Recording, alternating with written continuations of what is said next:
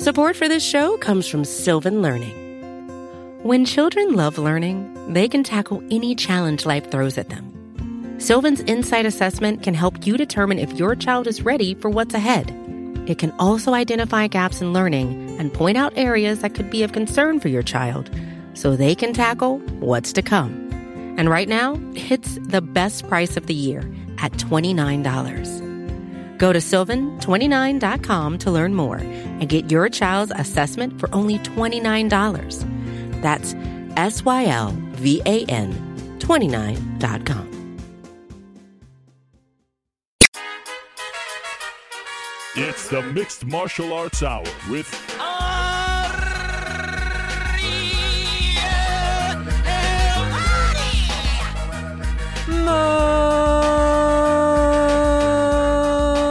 Mixed Martial Arts Hour is back in your life on this Wednesday, December 13th, 2023. Hello again, everyone. Nope, not inside our New York City studio, but certainly there in spirit. I'm over here, yes, right over here in La Belle Province, beautiful Montreal, Quebec, Canada.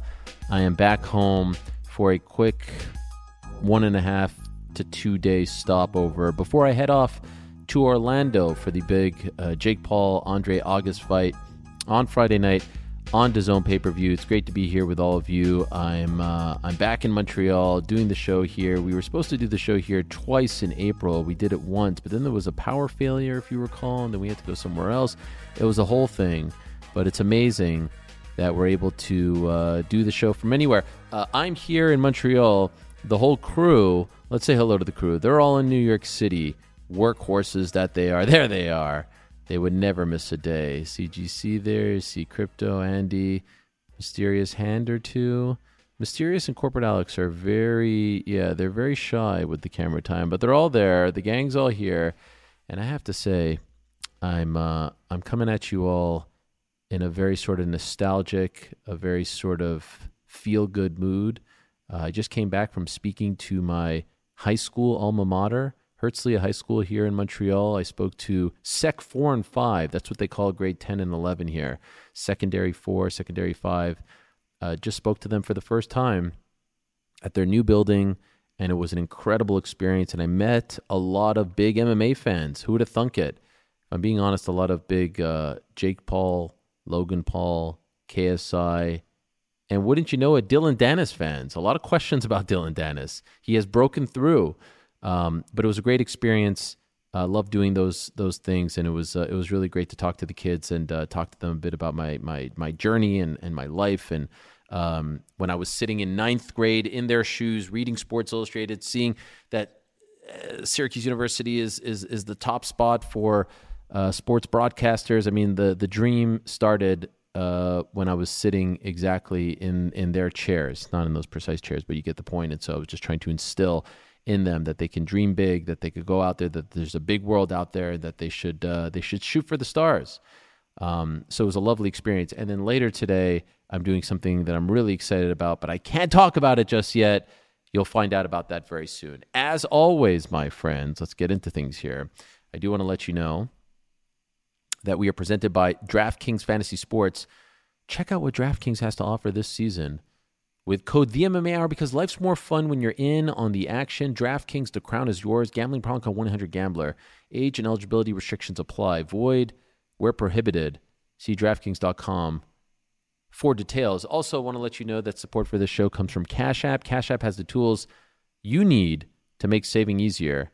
Whether you're saving for your next vacation, a new car, maybe you're going to pony up for some good seats for your next event. Reaching your goals, whatever they may be, is faster with Cash App's roundups and offers. That means even when you're not thinking about it, your money in Cash App is building. That's money, that's Cash App. Download Cash App from the App Store or Google Play Store to start saving today. So obviously, guys, we are on the road to UFC 296, the final UFC pay-per-view of the year. What a year it has been.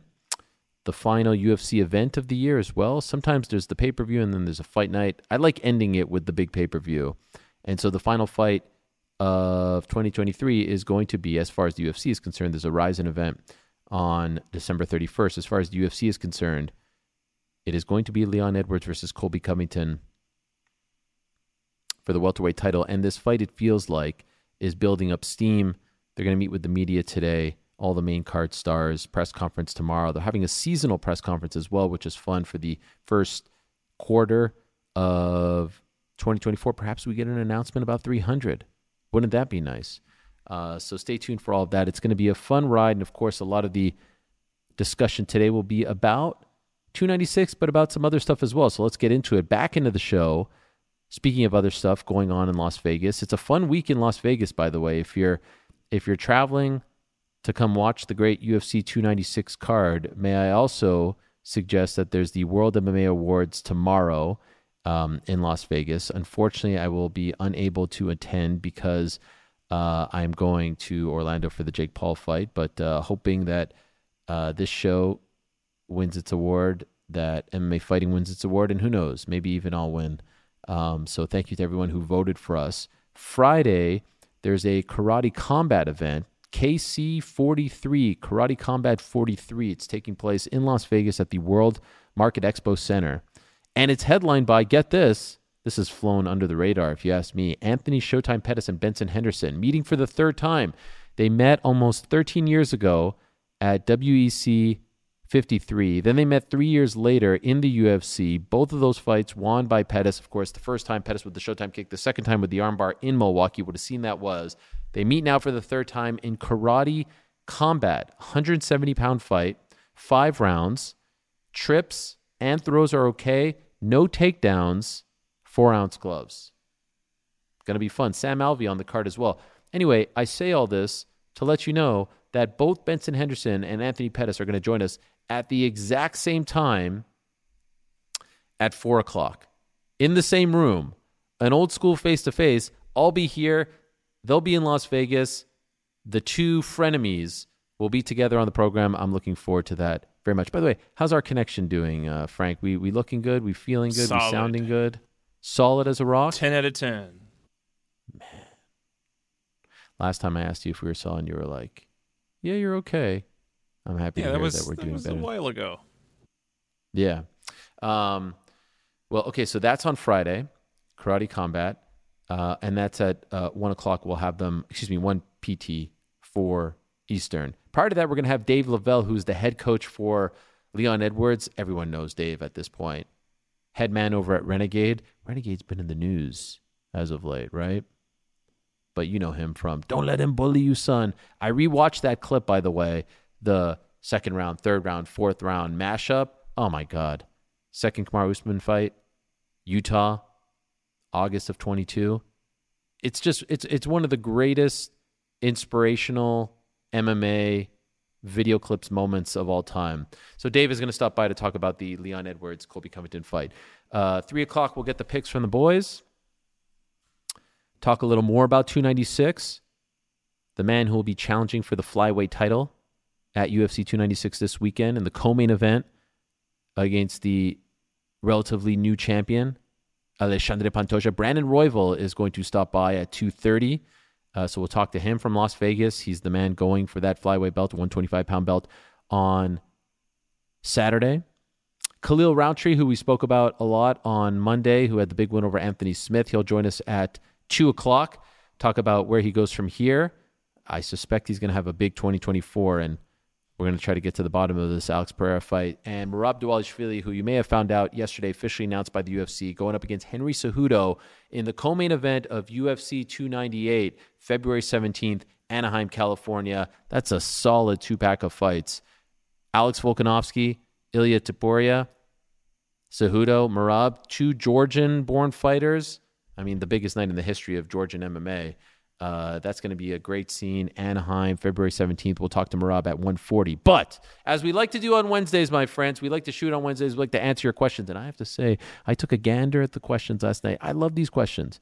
This might be the greatest collection of questions we've ever had. So no pressure, Frank. Time now for everyone's favorite segment of the week. It's time for a good old-fashioned Q&A, MMA fans. Frank, did you see the one guy who posted the mashup of the DC and Helwani holiday shoutouts? Live from the Box Studios in beautiful New York City. It's Okay, now On the I'm Nose. starting to question if you actually And look at the now questions. to One answer guy your deep questions. into Get the out of your questions seats and on your posted. feet He said, because Frank, here this he isn't for is, Ariel to read on the air, but this is for you and the guys who may not have watched DC and Helwani back in the day. This is a mashup of all the holiday shout-outs, the random holiday shout-outs. There was like three views on this video. I couldn't believe this guy had, I think, every single one. It was like a 10-minute clip. It was amazing. So if you're interested in that sort of thing, go to the Substack page, go into the comments, and search for it there because whoever this gentleman is, thank you for doing that. It warmed my heart. I sent it to DC as well. It was a nice little homage to the show. You really didn't see it, Frank, huh? I mean, it was right pulling there. It back up now. It was there. I said, don't show this area. Any chance you get a different list than me? Nope. Let's start off with Trevor North, Lord Ariel and crew.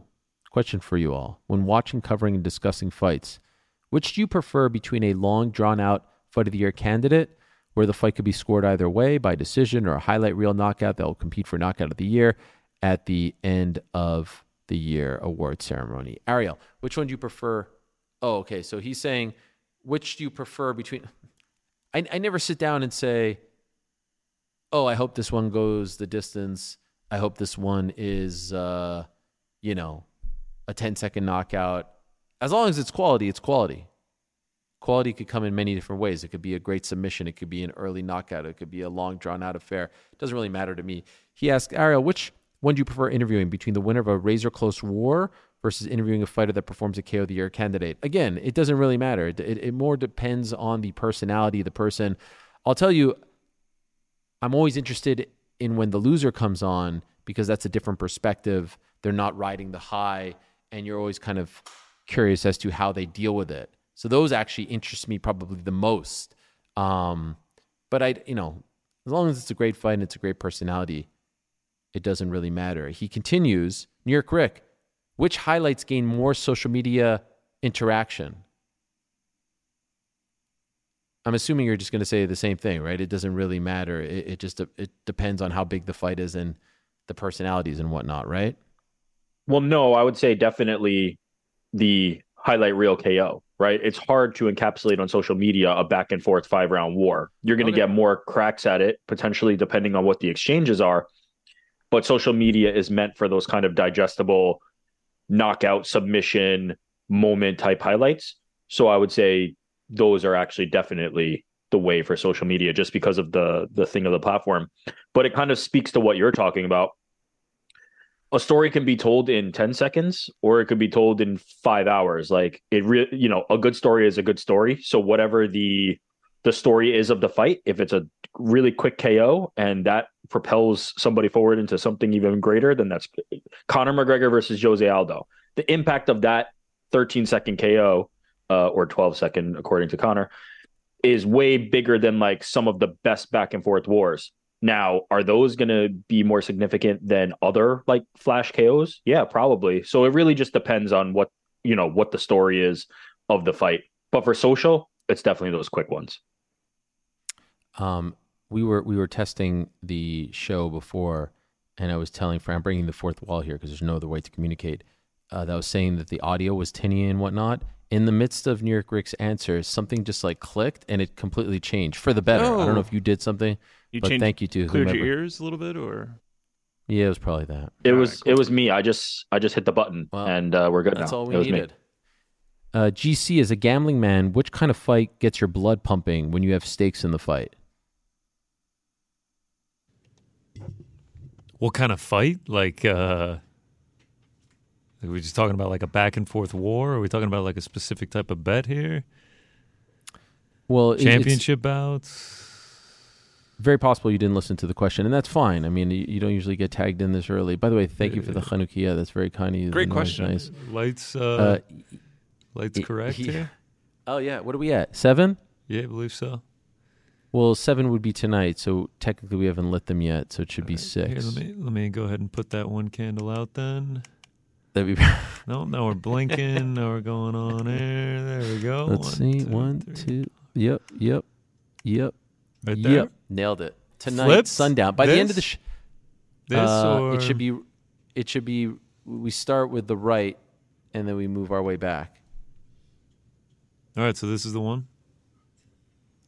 Yep, that's 1,000% it. And right. by the end of the show, when sun comes down, nailed it. sure Yeah, we all do the right. So prayers. around 4 o'clock, when I'm doing the bets, we'll Yeah. have we'll light the 7th. Yeah. That'll be a good moment. Basically, he's asking when you have money at stake, what do you prefer, a long, drawn-out fight? or Oh, a quick okay. All fight? right. So I thought this was a whole new question. I'm sorry. No. I'm assuming you just want the fight to be over, right? Yes, Like 10 I want the seconds. fight to be over, and I Yes. want my guy to win as fast as possible. I mean, it's fun when when it's long and drawn out and you win. I mean, that's a really fun thing to go through. But yeah, I mean, if I could choose, yeah, I'd rather watch my guy win in 5 seconds than go all 25. And then Frank is a fan of the sport with no horse in the race. What do you prefer? I also like the quick finishes. They're fun. You can relive them over and over again. But there is a thing about getting your heart rate up while you're watching a fight go the distance, and you're curious how it's going to end. So, Yeah. But if I had to choose, go with the highlight. There's all kinds of great fights, right? There's Robbie Lawler versus Carlos Condit. There's Conor knocking out Aldo. By the way, 8 years ago yesterday, and everything in between. Pettis and Bendo. The first fight was incredible. It was 25 minutes. The second fight was relatively short and also a great fight. Although the first fight is probably remembered more, especially for the Showtime kick. Glover Carlos. Hello, versus Yuri is one that was like my favorite fight ever, and that was very drawn out, but it was incredible. Yeah. And it ended in a finish. That was like as Went good as it with the gets finish, for me. Yep, especially because the finish was so unexpected, right? Like Yeah. I thought. And late, Yuri so late, submits. last minute. Yeah, the submission. Yeah, it was crazy. That's the one that you posted the picture. Was like, imagine telling someone that this fight ends in a Yuri submission because like 10 seconds later, right? Oh Isn't that yeah, the no, one? it was the two photos, and it was like 23 seconds apart, and it was Yeah. like Glover on top of Yuri, and then the next one is him walking away from Glover on the ground, finished, and now he's champion. Yeah. Crazy. Carlos, hello Ariel. 2 questions, if I may. If Leon Edwards beats Colby Covington, what do you think is next for him? That is a great question. I hope he's fighting back home in the UK. There's some talk of Manchester and other places like that.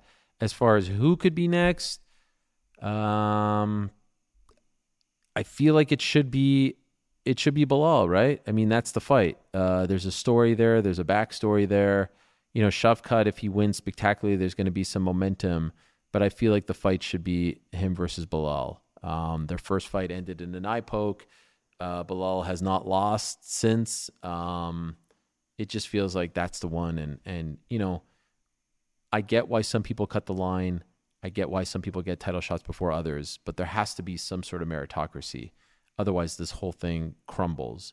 And even though he may not be the most popular one, and because Khamzat has left 185, and obviously 170, now he's at 185, and he's also injured. There's really no other guy knocking on the door. Shavkat isn't at the point of a Khamzat. Is there a world where Ian Garrett gets it with the most spectacular performance of his career? It would be a bigger fight, especially in the UK. There's no doubt about it. But I don't feel like you need to rush it. It would be a bigger fight. I mean, the Ian Gary story continues to get bigger and bigger, and you know, I'm very curious to see how they receive him. If he smokes Vicente Luque, Leon's in a great spot, by the way, because he's got like these built-in storylines with 2 guys, not to mention everyone else. But I don't think they do it next. I think they give him one more, maybe one in Ireland, one more big fight, and then they have him fight. Don't you agree? Doesn't that feel like the right thing to do? It feels like the right thing to do, and also timing wise, like Bilal's been sitting. You know, it's time to get him a fight. Yeah, and he deserves it. He continues, since Christmas is coming up, I was wondering how it works around your household. Do your kids have a wish list, or do you just surprise them with gifts you think on your own? Any gifts in mind for them this year? Greetings from Portugal. Well, you may not know this, Carlos, but I am in fact Jewish. And so while I love Christmas, and I grew up loving Christmas, in fact, I had the Time Life Treasury of Christmas 4 or 5 CD set. And I used to listen to that thing in July when I would drive around town. Love Christmas movies, love the lights, love the spirit, love the significance, love what it represents, love that it brings people together, families together, love the tradition, love everything about it. But because I'm Jewish, I don't celebrate Christmas. We celebrate Hanukkah, as we just talked about.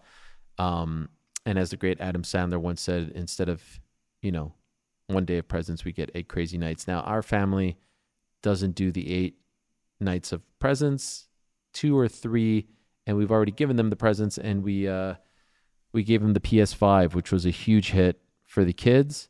My daughter got this American Dream doll, got them some games, got them a couple hoodies from Nike, and then that was pretty much it. I heard them say this was the best year of presents yet, so I feel pretty happy about it all. But no, I've always dreamed of having the come down the stairs, presents under the tree thing that I see on TV all the time, but we don't celebrate. Even though I feel like we kind of should celebrate Christmas. Jesus was a Jew, as we all know, but that's a complicated one. King of the Jews. Great questions, by the way. Oh, fantastic. Feliz Navidad as well. Floyd. Hi, Ariel, Frankie, GC, and Rick. Floyd from Montreal here. Hello, Floyd. We're in the same town. With the latest Expos from Tom Brady. Oh, my God. It was all a dream. Regarding his career with the Expos in an alternate universe, how would you rate on a scale of 1 to 10 the possibility to see a baseball team in Montreal in the next 10 years? Hoping to cross paths here since I'm kind of your next door neighbor. Happy Hanukkah to you and the family. GC, you saw this clip? Saw it, watched it 8-10 times over. I mean, it was a masterpiece. It was so well made. I think I've watched it, I don't even know how many times. And every time I watch it, I see these other little Easter eggs. The music, the bar, the clippings. You see Vladimir Guerrero and Larry Walker and Pedro Martinez sitting in the back there. And yesterday was like some Tom Brady day, I guess, because 12-12. Michael Rubin and Tom Brady, in some bizarro universe, are the only ones keeping the memory of the Expos alive. I don't really know why. I'm so thankful that Tom Brady got drafted by the Expos, because had he been drafted by the Rays or something like that, I don't know, none of this would have happened. And people are talking about the Expos on a random December day in 2023. A part of me feels sad about it, but also amazing about it. I'm looking at this and they're talking about him getting 7 World Series rings and what could have been. And then they have the thing where Eli shows up and he does the quote retweet wearing the Giants jersey and the 2. They are brilliant. That was marketing at its finest. Marketing for, I think, one card that they're coming out with that will be signed by him, a Topps card. It was all for Topps. Rick, did you see this clip? I did. I'm a big fan of what Fanatics has been doing in terms of, distribution and stuff. So I kind of try to keep my eye on a lot of stuff going on. The creativity was next level. My only question is, did he go to the Rays to win his 7th ring? Oh, wow. I wish they had touched on that. The fact that they talk about the comeback against Atlanta, the Giants fits perfectly. Oh, yeah, you're right. That would have been great, yes. Can I be honest with you? I didn't even put the Atlanta thing together. Oh, yeah. They did a good job. Oh, don't worry. GC did. GC will never forget. Yep. Greatest 684 home runs. How many touchdowns he had. Oh, wow. That's great. See, you went deeper than me. I was looking for the Montreal Easter eggs. Wow. The music in the background. When the Expos would score, they would sing Valderie, Valdera. So the music in the bar is like dun dun dun dun dun. It was great. They must have had Montreal people involved in that, because there's too many details there that only a Montreal sports fan would know and appreciate. It was brilliant. It really God, it was great. The creativity, the execution, and then actually having Brady in the commercial just made it that much better. Right, and Vladdy and Walker and Pedro. Anyway, the question is 1 to 10. I don't know, man. Is there a world where Rubin and Brady just love Montreal so much that they're going to help bring the Expos back? Is there a world where I feel like Brady keeps doing this? He keeps playing on the Montreal thing, right? It would be amazing. The only thing I'll say on the Rubin part is obviously now he's removed himself from sports ownership, right? That is something he's already kind of thought about as Fanatics continues to evolve. So I doubt he's that front facing of it, if at all. But I could see a world where enough powerful people team up, including Tom Brady, that it happens. It seems like the appetite is there, especially with clearly, to your point, right? They involved people who know what this is and they care about it.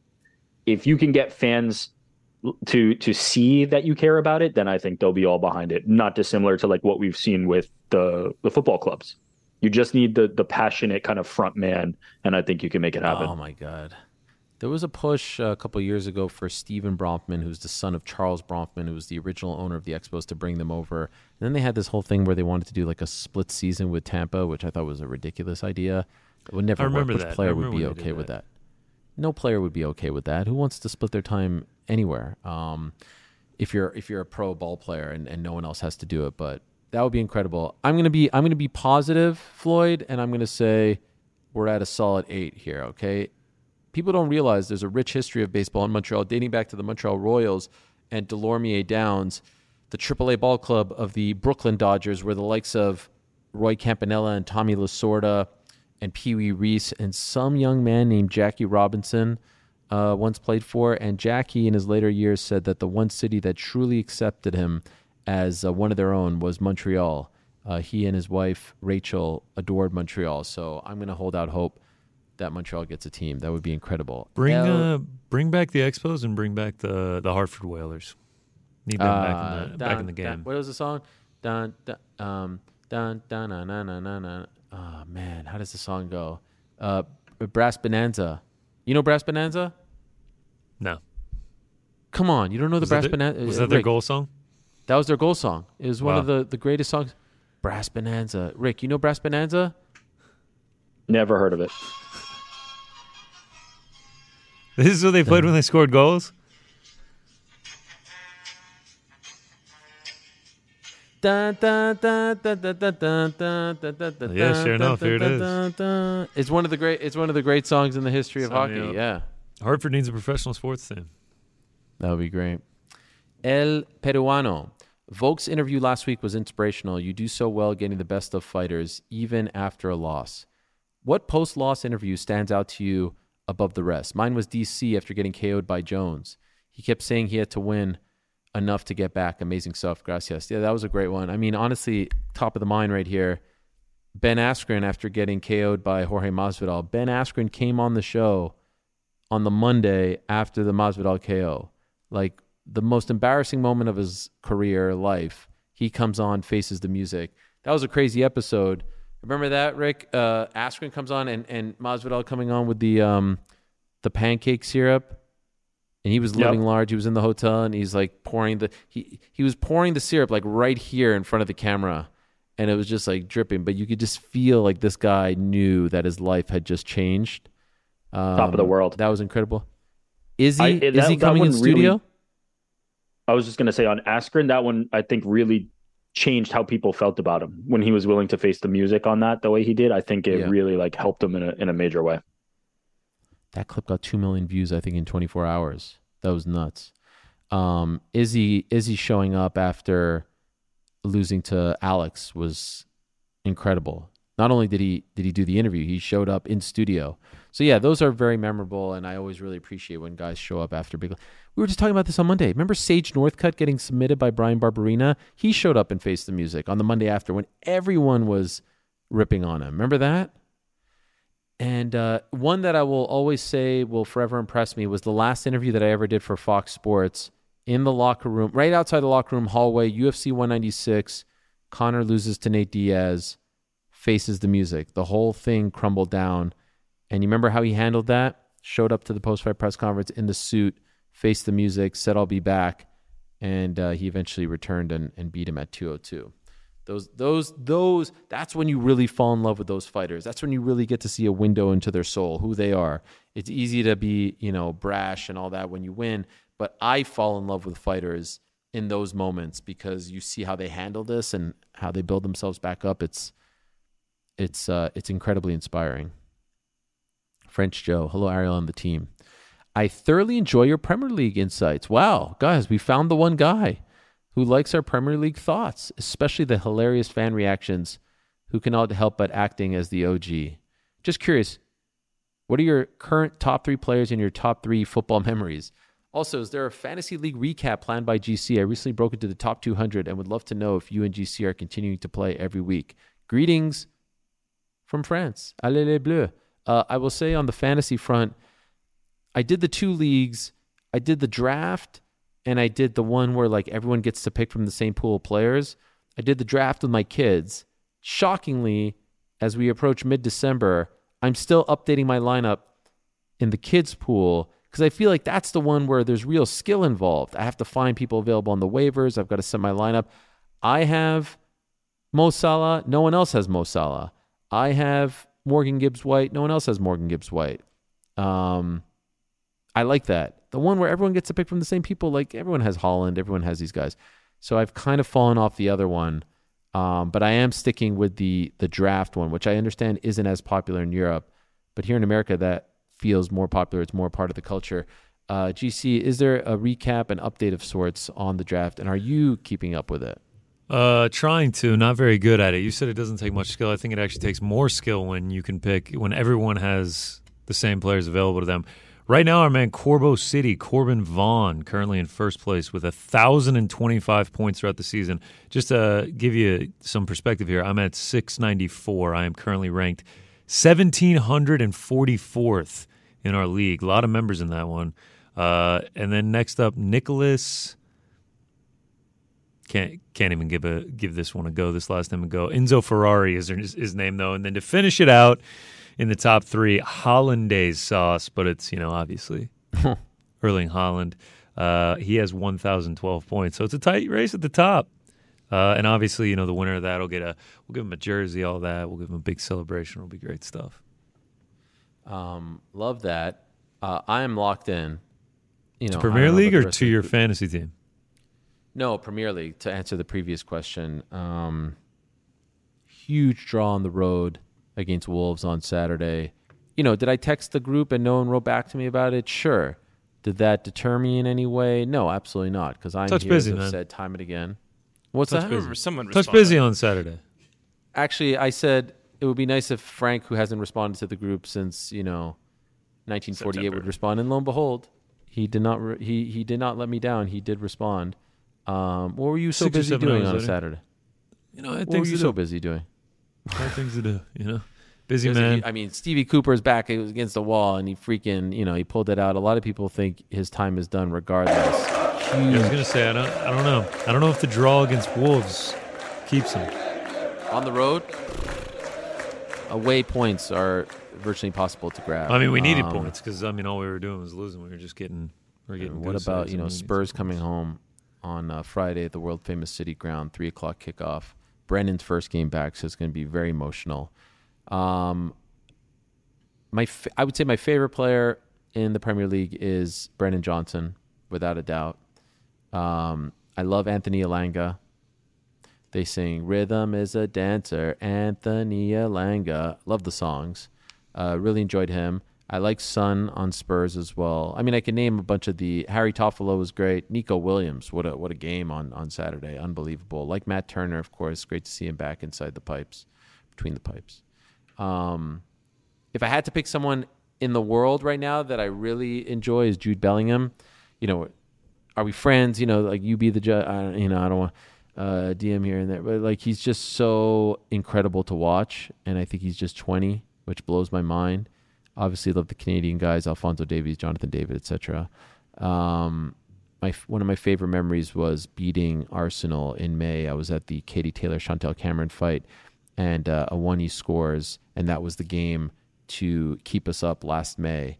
And calling my son Walter, and he was texting me in that we were staying up. Oh, it was great. Tears were flowing. I was legit emotional about it because it meant, as I said last year, another season of getting to watch together. So I'm all in. Love it. I'll watch a Brentford Bournemouth game over Arizona Cardinals New York Jets game. Wow. I'm more into the random game. I'll watch a Sheffield United Burnley game over Pelicans Magic at this point. Although Magic are really fun. Easily. NBA the games mean more. Yeah. What about I'm a big Tommy Ollie DeVito? Watkins guy. I love Ollie Watkins. Over there. I mean, we have a lot of favorites. Class. It's complete class. I mean, I could go team by team. Trent Alexander-Walker is tremendous. All I know is that Man United are in the bin. I mean, you see this Sad Sack franchise. I gave my as a Manchester guy, Friday. it's upsetting to see. Nah, it's fine. I gave my prediction. I said Eric Ten Hag doesn't make it past this season. In the summer, he goes. But my other favorite story right now is the Tommy DeVito story with his agent. You see this agent? Yeah. This guy's This guy's incredible. I can't get enough of this guy. He's not playing a character. He's unbelievable. Yeah, I know. Great I mean, the outfit is like the most ridiculous outfit, and now there's like a bunch of pictures coming out of him just in like more and more Italian outfits as it goes by. And then he's kissing DeVito's dad on the cheek after he makes a good play after they win. Cutlets. Tommy Cutlets. It's great stuff. Just to balance out the Premier League love, I know we got a little shout out there. Last week we had a lengthy discussion, involving Stevie Cooper, obviously, for his playing while we were on the air. I got a great message on Twitter that was like, "Thank God! I'd love to kiss whoever created the skip button on the lips because I can skip through your guys' Premier League discussion." I was like, "Great, man! Thanks for listening. Appreciate it." Oh yeah, no, I know. I mean, come on, JC. I said that in confidence. You weren't supposed to share that. Oh wow! We're giving you like 9 to 10 hours. Okay, can you give us a break? Need more Frank. Multiple Ks. Much love, AJ and crew. Shout out. I will never forget the kick heard around the world. I screamed pound for pound, headshot dead for weeks. Plus the interview with Tim and him crying. Oh, Tim Simpson. That was great. This is by far the greatest sport. Do you or the crew have any other MMA moments that touched you in a similar way? I mean, golly. The first one that like really touched my soul was GSP beating Matt Hughes at UFC 56. I've said this story a bunch of times. Me being in Montreal, Champ Sports Bar, everyone explodes. I'm like, that's the sport. I need to be a part of it. Now, Leon was up there, man, and reliving some of that stuff now. A lot of people send me messages about, Eric and GC poo-pooing that moment last Monday. No. We're not doing that. That's not what happened. And I'm not going to stand for it. We're not going to pretend that Leon Edwards, who the UFC actively refused to give a title shot, had this huge fan base that was clamoring for him to do something. Didn't happen. Did not happen. Everything for him happened post head kick. Everything for him happened post head kick, which was what a moment. Truly one of the best moments in MMA history. Oh, so good. But yeah, I will not be besmirched. I will not. That will not hang on me. Yeah, I'm with Rick. Is there a moment that made you emotional? I really am with Rick on this one. I don't know. I was trying to think back. I'll tell you the moment that got me the most excited or like energetic or whatever, one way or another.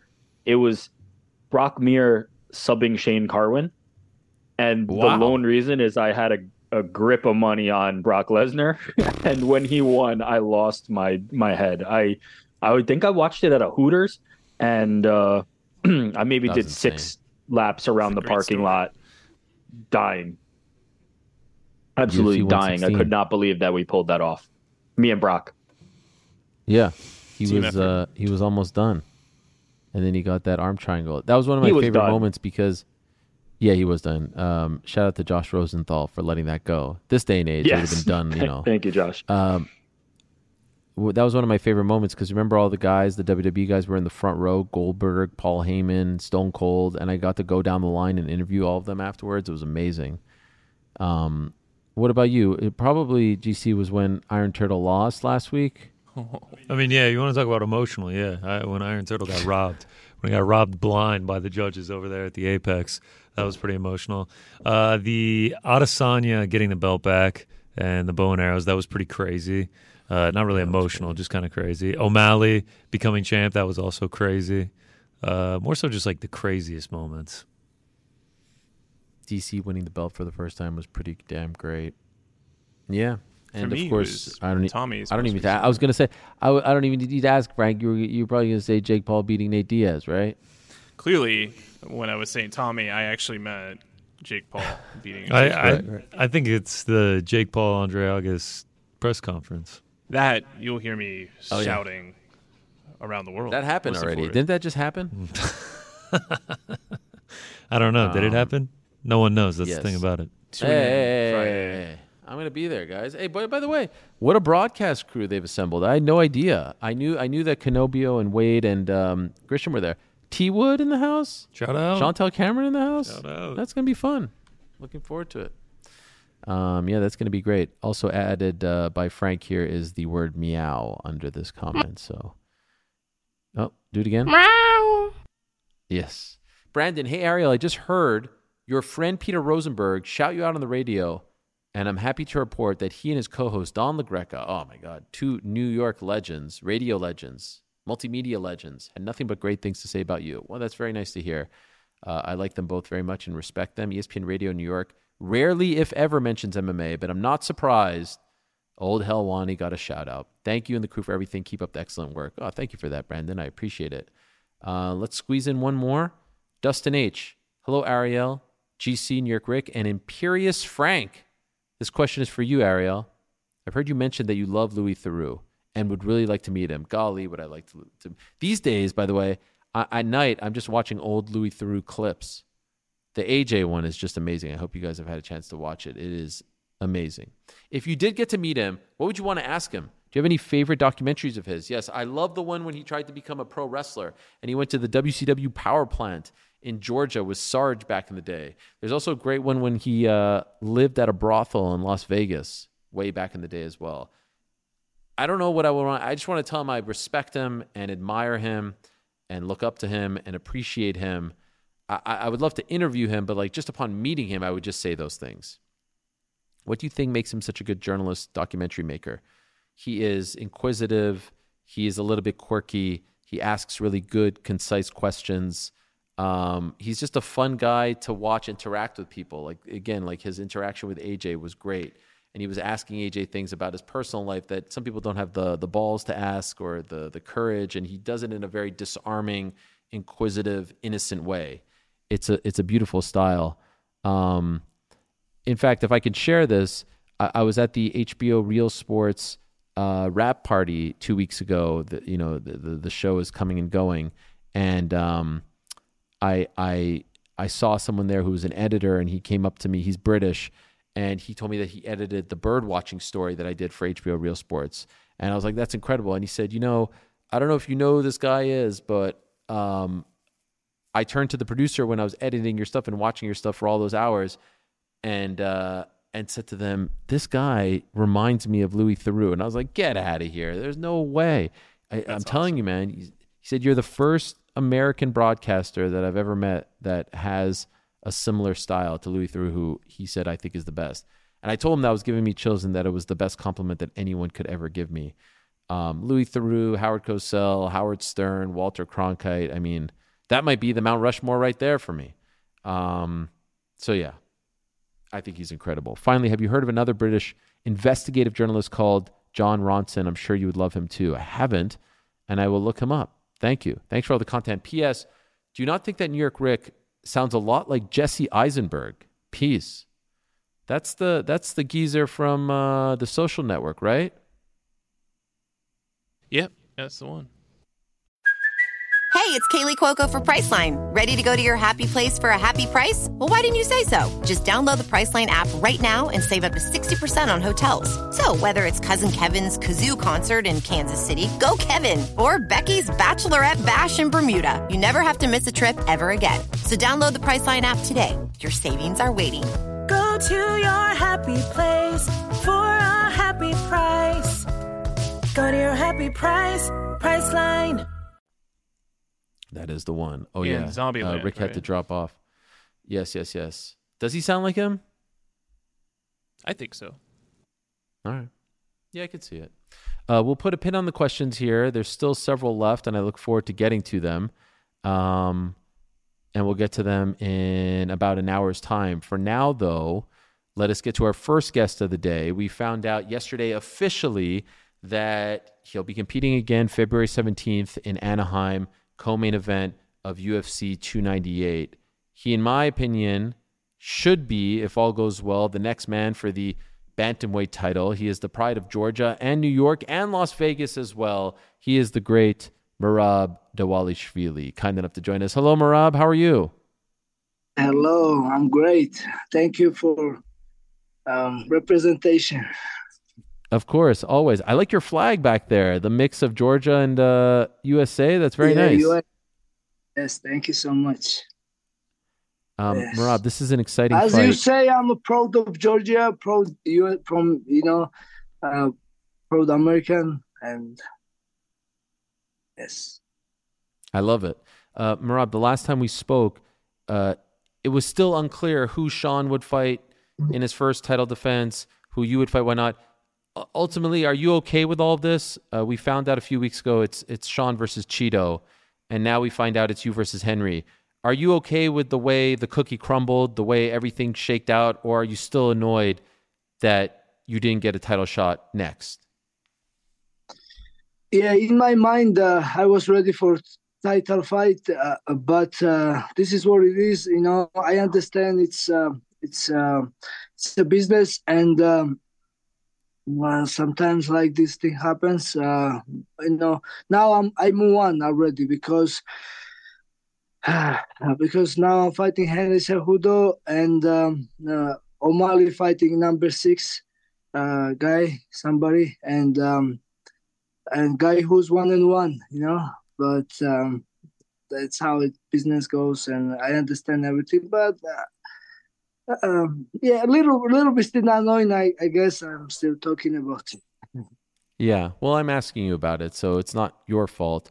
Can I ask, have you been told you win this fight, you're getting a title shot? No, they don't tell me like this, but now I'm gonna be ready again for a title fight because that's all I wanna do now. Like nothing left, I'm winning fights, and now my goal is fight for the title and win for the title. That's my only goal right now. Like everybody knows, I have a 9-fight win streak, and I beat 2 former champions. I'm fighting now one of the greatest fighter, Henry Cejudo, Olympic champion, 2 division champion. And if I beat Henry Cejudo, I don't understand why they should not give me title. So I'm pretty sure that now this time they will give me title fight after this. You can't accept anything else, right? Like that will be 10 in a row with wins over Henry, with wins over Piotr Jan, Jose Aldo, Marlon Moraes, John Dotson, just to name a few. Brad Katona, who's had a nice little comeback here. You win this fight, there can't be anything else, right? Exactly, I can't be, because how I'm gonna go back and keep fighting guys from the behind. I wanna fight guys there in front of me, and who I want to fight champion. That's how it goes. If you winning, you have to fight whoever is in front of you, who is champion. But if you're losing, then yeah, you have to back up a little bit. If you win, you come back again. That's how it works. That's how it is. Sport. The sport is, but yeah, for real. But exactly, so nothing's guaranteed. Nothing's guaranteed. So if it wasn't a title shot, though, are you happy with Henry Cejudo being your next opponent? Yeah, I have so much respect for Henry Cejudo, and yeah, I mean, I want to be busy. I don't want to wait too long, because I wanna keep fight, and I wanna fight against the great guys. I fight Jose Aldo. My mentality was with Jose Aldo, if he beats me, God bless him. He's gonna fight title. But with Henry Cejudo, I'm not this much kind this time. I wanna beat him, and I want to fight title. Like I won't be too much happy if he beats me. Of course. Do you feel like you need to stop him in order to give the UFC no other reason than to give you a title shot? Like, do you need to do something spectacular in your mind? A win over Henry Cejudo should be enough. I think a win against Henry Cejudo will be enough, even if I win a split decision. But I'm not looking for split decision. I'm looking for dominate this fight, and I'm looking for like maybe finish. But if, like I said, it's a fight. We never know. Like some fights can be like excited, very good fight, and some fights can be less actions, but everything can happen. But I think whatever win will be against Henry Cejudo, I think that's it. I have to. They have to give me. Mm-hmm. And yesterday, I think it was, or maybe it was Monday, I saw you tweet like you haven't gotten the contract yet. Now that it's officially announced, have you gotten the contract? Yes, they just sent me yesterday, and I don't sign yet because I wanna ask them 5 round fights because in contract it says 3 round fights. So I wanna fight 5 round. I feel. I mean, I will never. I'm not getting tired. So I think the later rounds, I'm coming back even stronger and uh, yeah, I more love that. energized. So. Do you think they'll be okay with that? I don't know. I want to ask them, and if I hope they will be okay. And I mean, if they give us common even spa, I think 5 round fight will be good, and the number one contender for the title. And then why I see they should give us, but let's see. Do you know if Henry is interested in this? I don't know. I Do you don't think know. he will be? um. I don't think so. I think the three round fights benefits him. 5 round fights benefits me, I think. Yeah. Wow, I love that. That would be fascinating. And what a card, by the way, for Georgia, right? Ilia Topuria in the main event, you in the co-main. When you figure that out, what do you think? You know, what did that mean to you, and what do you think that will mean for your country? Like this is history moment. Ilia Topuria for Georgian fighting for the title. When I find out this news, I was so happy for Ilia. He's my brother, and all country we are proud of him. And I mean, I proud more because I know how hard he works. I know how good he is, and he deserved everything. And I love Alex Volkanovski. Like a former fighters, that my favorite fighter is George St. Pierre. But like now to the active fighters, other than my friends and my teammates. Alex Volkanovski is my favorite fighter. I love him, but now Ilya is my brother from Georgia, and like now, of course, I'm rooting for Ilya, and I believe Ilya can win this fight. And he's that good, you know. So, but back to your question. Yeah, this is big moment for Georgia, and of course. First, when I find out Ilya was fighting for title, I was so happy, and now I'm fighting the same card. This is, this. Of course, it's good, but I have to win my fight, and I know Ilya will win his fight. Yes, I mean, this time next year we can have 2 champions from Georgia if things work out, which would be incredible. Considering, where you guys have come from, that would be amazing for the scene and for your country as well. Speaking of your friends, do you think Aljamain is going to move up to 145? And are you in favor of this? Do you like this idea? It sounds like this is what he is hinting at. Do you like this idea for him? Yeah, Aljo. I think Aljo is looking for now to fight in 145, and I think he's moving up. And yeah, he's big, but he makes weight 135, but now he will be more comfortable and less stress and more strong in 145. I think, like he's saying, last 10 pounds was hard, and he was always able to make weight. I think that's good for him. He will try. And I believe he will do very well in 145. And let's go from there. Yeah. He wants to fight Max Holloway. He's talking about those big names. But what makes it interesting now is that the path is clear for you. Like it seems very clear that, at least for me, you win this fight, you'll be next. Sean O'Malley reacted to the announcement of your fight. His quote on his show was the Timbo Sugar Show. He said, "That'll be a sweet little short fight. I'm excited to see those little guys. That's as close as you can get to mid. Little people fighting. It's pretty sweet because they're both so skilled and they're both so short. It'll be cute. It'll be an interesting fight." What do you make of his reaction to your fight against Henry? He's sometimes funny. He's sometimes a little stupid, but He's okay. He's okay. No, yeah, that would be a good fight. Not only shorts, like we are short guys. So, like even O'Malley himself, he's not like a giant somebody. He's skinny, tall guy. Yeah, I will if he wants to.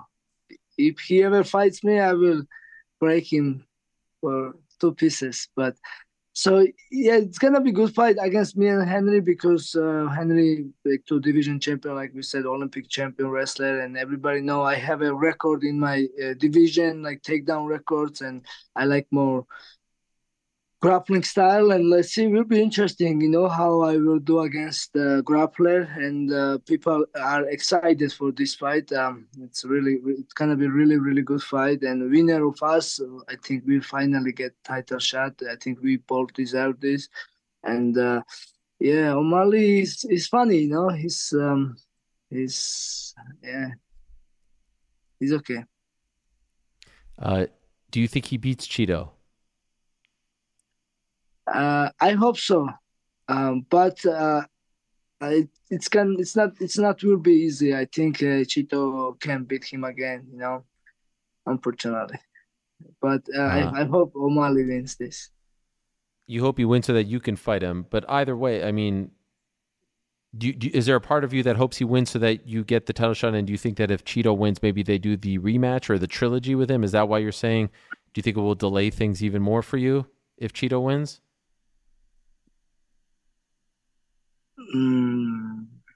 I mean, if Cheeto wins, that would be 2-0, and I guess like why they need a rematch? If it's 1-1, then maybe. But like, actually, yeah, I don't know. But I'm focused on my fight now. Okay. Like I want to win this fight, and I want to fight for the title. Like that's it. Like let's see how it. I think it will be very boring fight. Maybe Cheeto usually first couple rounds he's just not doing nothing, and O'Malley he was running last time with Aljo. He was running before Aljo make before Aljo tried to make action, and he was running. And maybe let's see. Maybe they both will running from each other, and let's see how it's gonna go. You still have the jacket? Yeah, I do have a jacket. Yes. Okay. And how's the hand, by the way? Hey.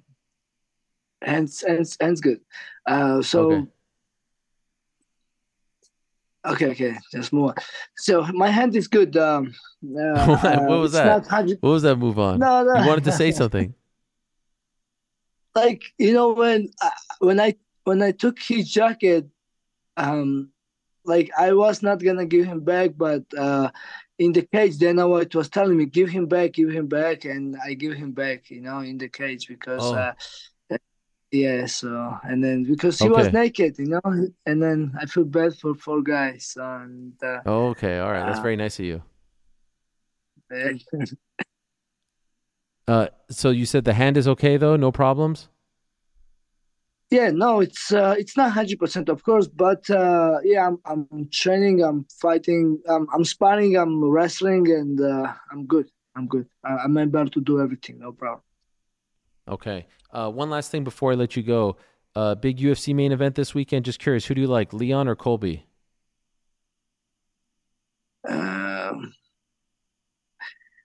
Colby Covington, even he's a little annoying sometimes, and how he talks like this, I still don't understand. Like either people are saying he's a nice guy, and he's not like he's a nice guy, but he's just character, and he's doing this on purpose. But like every time I do interview, it's like even I speak from the heart, it's still hard. How he remember all these jokes and how he gives everybody names, it's crazy. But let's go for Colby Covington. I think he's got it this time. Okay. Well, very happy to hear that you're coming back. February 17th, UFC 298 co-main event. We'll see if it's 5 rounds. As you are requesting. Good luck with that. And, of course, good luck with the fight. And Lord help us, I mean, if a 10 fight winning streak and a win over Henry Cejudo, in addition to Aldo and Jan and all these guys, doesn't get you a title shot, Lord help us, Merab, because what are we doing here? So I hope we don't get to that point. I hope we don't have to ride on your behalf. Hopefully it all works out, and you get what you deserve. So much respect and good luck, and we'll talk to you soon. Thank you, Ariel. I appreciate it. Thank you for having me. No problem. There he is, Merab Dvalishvili, the pride of Georgia, the pride of the United States, as you can see behind him. I mean, what a run he's been on, 9 in a row. And that's a great, like I said, 2-pack of fights. 9 in a row this man has won. And again, he's not fighting schlubs. He's fighting Petr Yan. He's fighting Marlon Moraes. He's fighting Jose Aldo. His last win in March against Petr Yan was as dominant and as one-sided as it gets. And usually a 9-fight winning streak gets you a title shot, but unfortunately in some divisions there's other factors at play. Credit to him, he's taking probably the toughest fight that he could possibly get, given his skill set. He's fighting the Olympic gold medalist, the 2-division champion Henry Cejudo. That's an extremely tough fight. A guy who lost to Aljamain like that. I mean, it was that close. That's not a striker that he could just neutralize with his wrestling, with his clinch work, stifle. It's a fascinating matchup. It's a great styles clash, if you will, on paper. I'm really curious to see how it plays out, and I really do think that if he wins this fight, he should be next. I can't imagine any other scenario. There are guys like Sandhagen out there and Song Yadong, and I mean, it's the best division in the UFC, in my opinion, in MMA. Patchy Mix out there in the PFL/Bellator, so it's on fire, but he should be the guy. I mean, 10 in a row.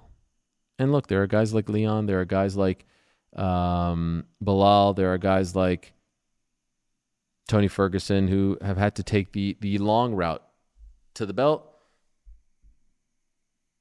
There are other guys who haven't. He has had to be one of those guys. It's somewhat unfortunate, but again, beat Cejudo 10 in a row. Now, our next guest is on some kind of roll as well. He has won 5 fights in a row. 4 of those fights have been via stoppage, all very spectacular. He's coming off an amazing win once again back on Saturday at the Apex over the veteran Anthony Smith. He is very much in the mix at 205 pounds. He's the guy who I said on Monday should be fighting for the belt next. I would love to see it. Let's get his thoughts on it all. He's the one and only Khalil Rountree Jr., kind enough to join us here. Great to have him back on the show. Khalil, my man, and let me get it right. Khalil, right? It's Khalil, not Khalil, right? I don't want to screw this up. Am I right with that? If I'm being 100% like thorough, it's Khalil. I screwed it up. Khalil, okay. That's even better for me. I could say Khalil. I could say that easy. Is it really? Yeah. Is that how you like to be called? Oh, okay.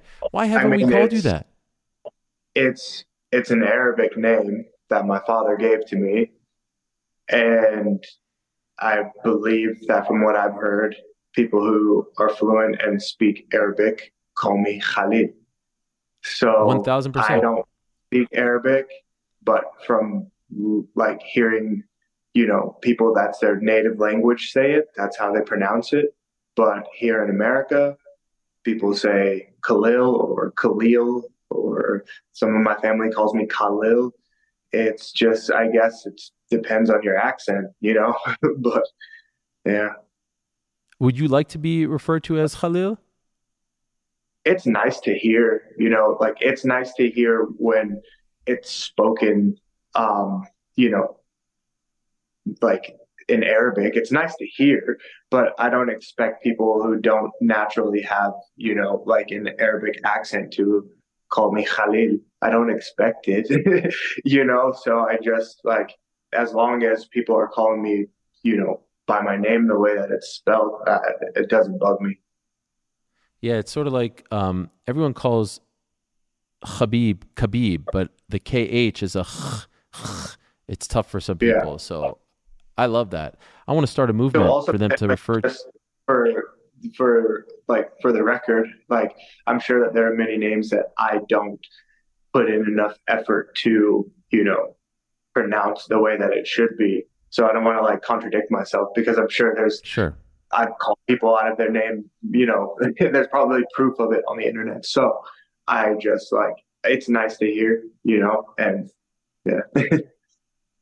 I want to start a movement for Buffer or whomever is the cage announcer and the broadcasters to refer to you as Khalil. I think that would be pretty darn cool. Yeah. But as you say, as long as they're saying your name the way it's spelled, that's half the battle.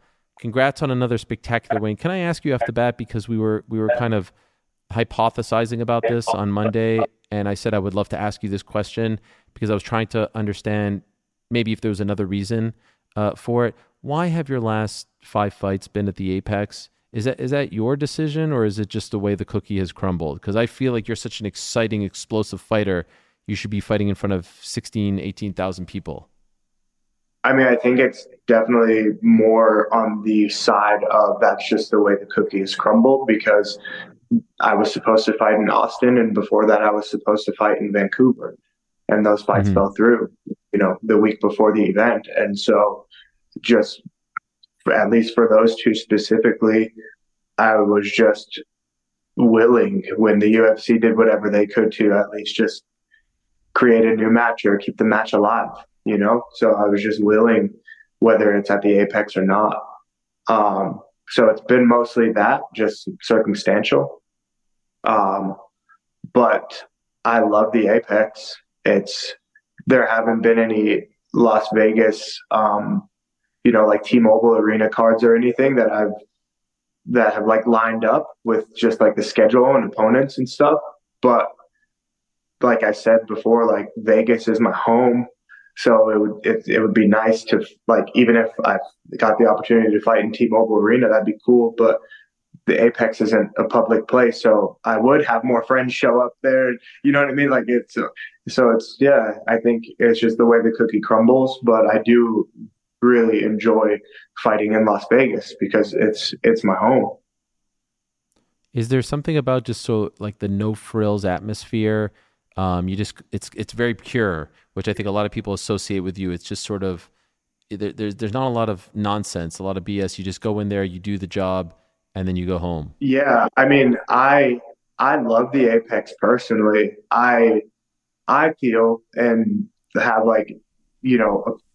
my perspective is I believe that it's kind of the closest thing right now to how we can see how like mixed martial arts is like supposed to be perceived, or like supposed to be taken in. It's like, it's up close, it's personal. It's not like, I don't feel like it's much of like I'm entertaining a giant crowd and having to be more of like a performer versus just like a mixed martial artist. Like I think if we're looking at like martial arts and mixed martial arts, I think that, I personally take it in and take in like the essence of it in a smaller environment. As the events grow, like even let's say ADCC, that was giant last year. Like, yeah, it was cool. It was exciting, but it was different because it's like jiu-jitsu, like the biggest jiu-jitsu tournament I've ever been to with all of this loud. So I wasn't really able to take in the purity of the jiu-jitsu and the moment and the skill of the best grapplers in the world because I'm so overstimulated by thousands of people and loud music and all this stuff. So I think that like the Apex definitely has a lot of benefits that I enjoy, and I have no issue ever fighting there. I don't necessarily like, it doesn't affect me that it's not in front of a crowd, because I think that the Apex also, I don't know numbers, but I think it gets a lot of viewers. It's free, so people can just tune in and see what's going on. It's not a big event, but I feel like a lot of people watch those cards. And the people who can't afford to go to the stadium, which is a good amount of people, can watch from home. And I feel like it's nice. Like I don't see anything bad at all. As you mentioned, you were supposed to fight in Austin on December 2nd. against Azamat Murzakanov. He has to withdraw due to an illness. In steps Anthony Smith. What was your reaction when you found out that a veteran like Anthony Smith, high profile, much higher profile name than Azamat, takes this fight on such short notice against someone like you who is just rolling right now? Were you surprised by that? I was literally equally both. I was surprised but not surprised. Like as soon as the feeling of surprise came up, then I'm like, well, it's Anthony Smith. Like, of course I'm not surprised, So, just knowing the type of competitor and guy that he is, I knew that him accepting this fight, I'm just like, okay, cool. Like he is kind of what I perceived. Like this guy, like he has lion heart, because it's like, that's courageous, man. Taking a big fight on 10 days notice, man, respect. So I was surprised, but also I was like, yeah, but how could I expect anything different? How'd you feel about your performance in the fight? You win via stoppage in the third round, another great finish. But leading up to that point, what was your assessment of the way you fought? I would say, in all honesty, I am really, really happy for it's been a long time since I've been able to watch one of my fights and actually feel like happy for myself and like proud of myself. I can go and watch past fights and like things happen and like, yeah, it's cool. But this was the first one, even more than the Eric Anders fight, that I was just really happy with myself and how I handled everything, from just my pace to my awareness to just like emotions and like the moment, and dealing with a monster in Anthony Smith, like right in front of me, and not losing my vision, and I didn't get caught up and over emotional. I was there the whole time from start to finish. I didn't sit down between the rounds. I was talking to my coaches. I was there, man. I was there from the moment I stepped in the apex to the moment I closed my eyes. I was just there. And so I was happy with how I fought. Do you usually not feel that way? And if so, what do you usually feel? I mean, I do feel that way, and I have felt that way.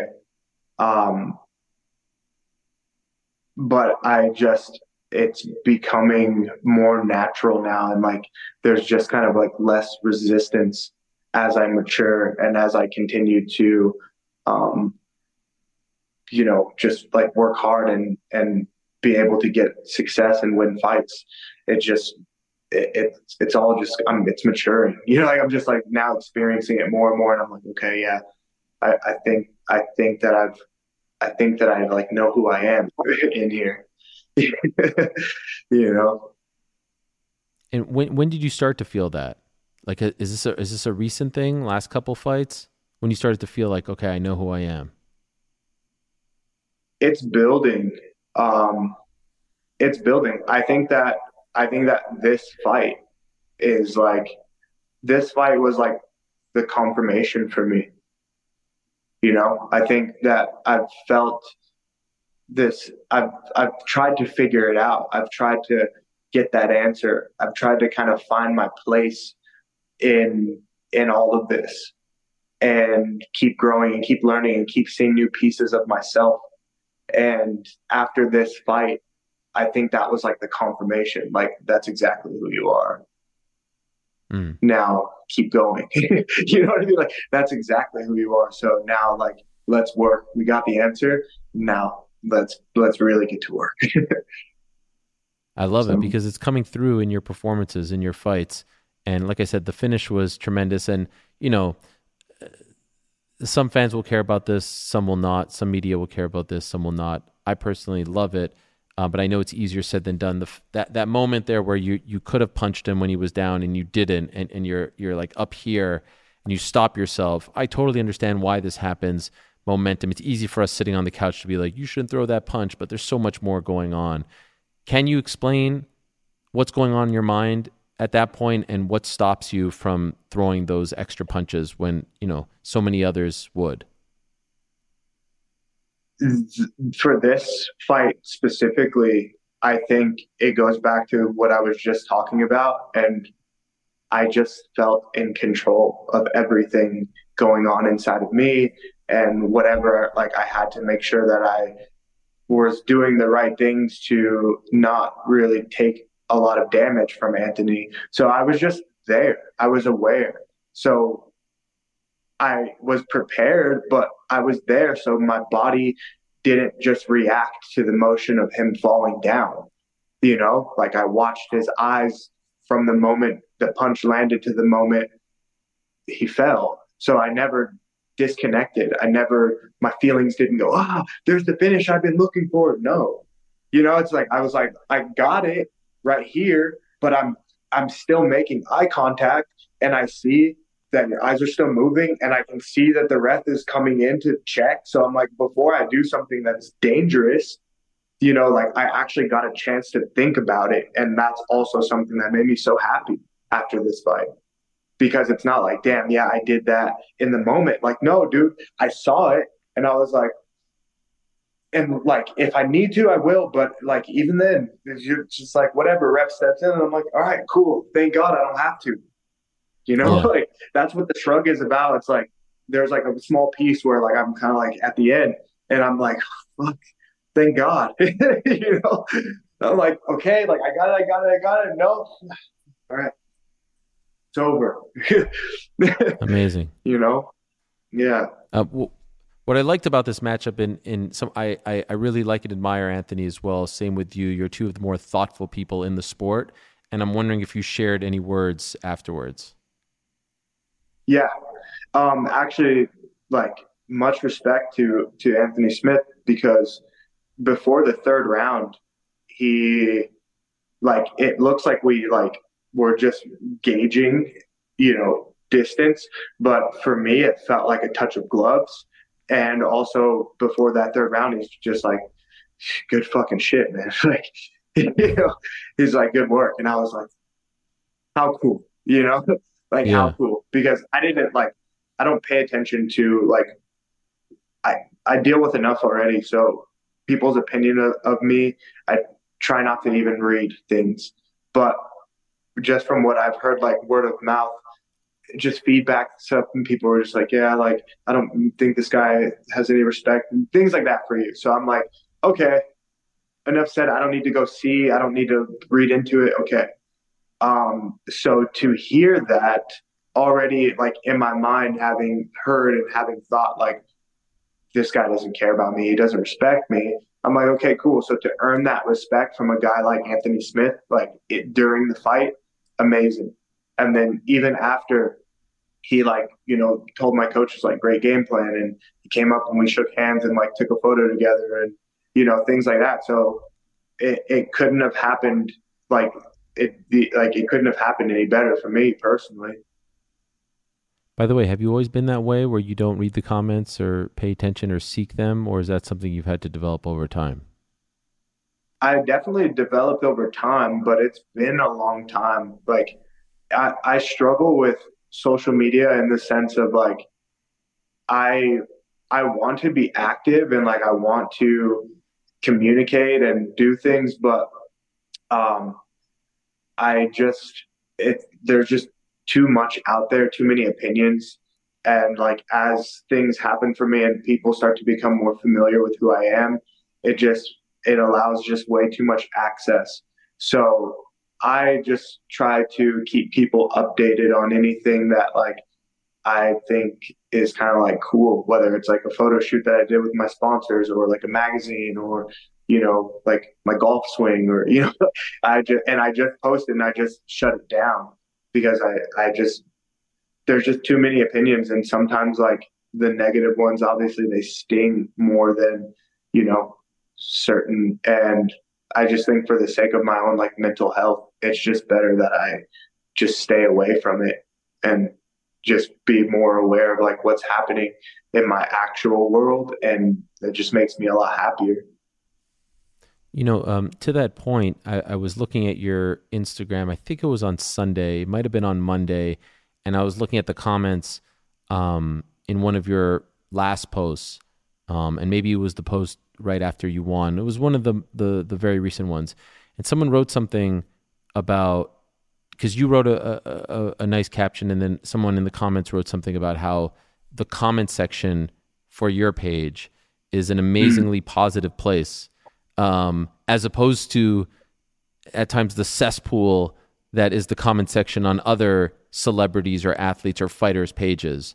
And that in itself was like, oh wow, for someone to note that, that's pretty interesting, because I know how toxic and negative it could be. So then I went to look at your other, posts, just a quick look at some of the other comments, and it was all positive.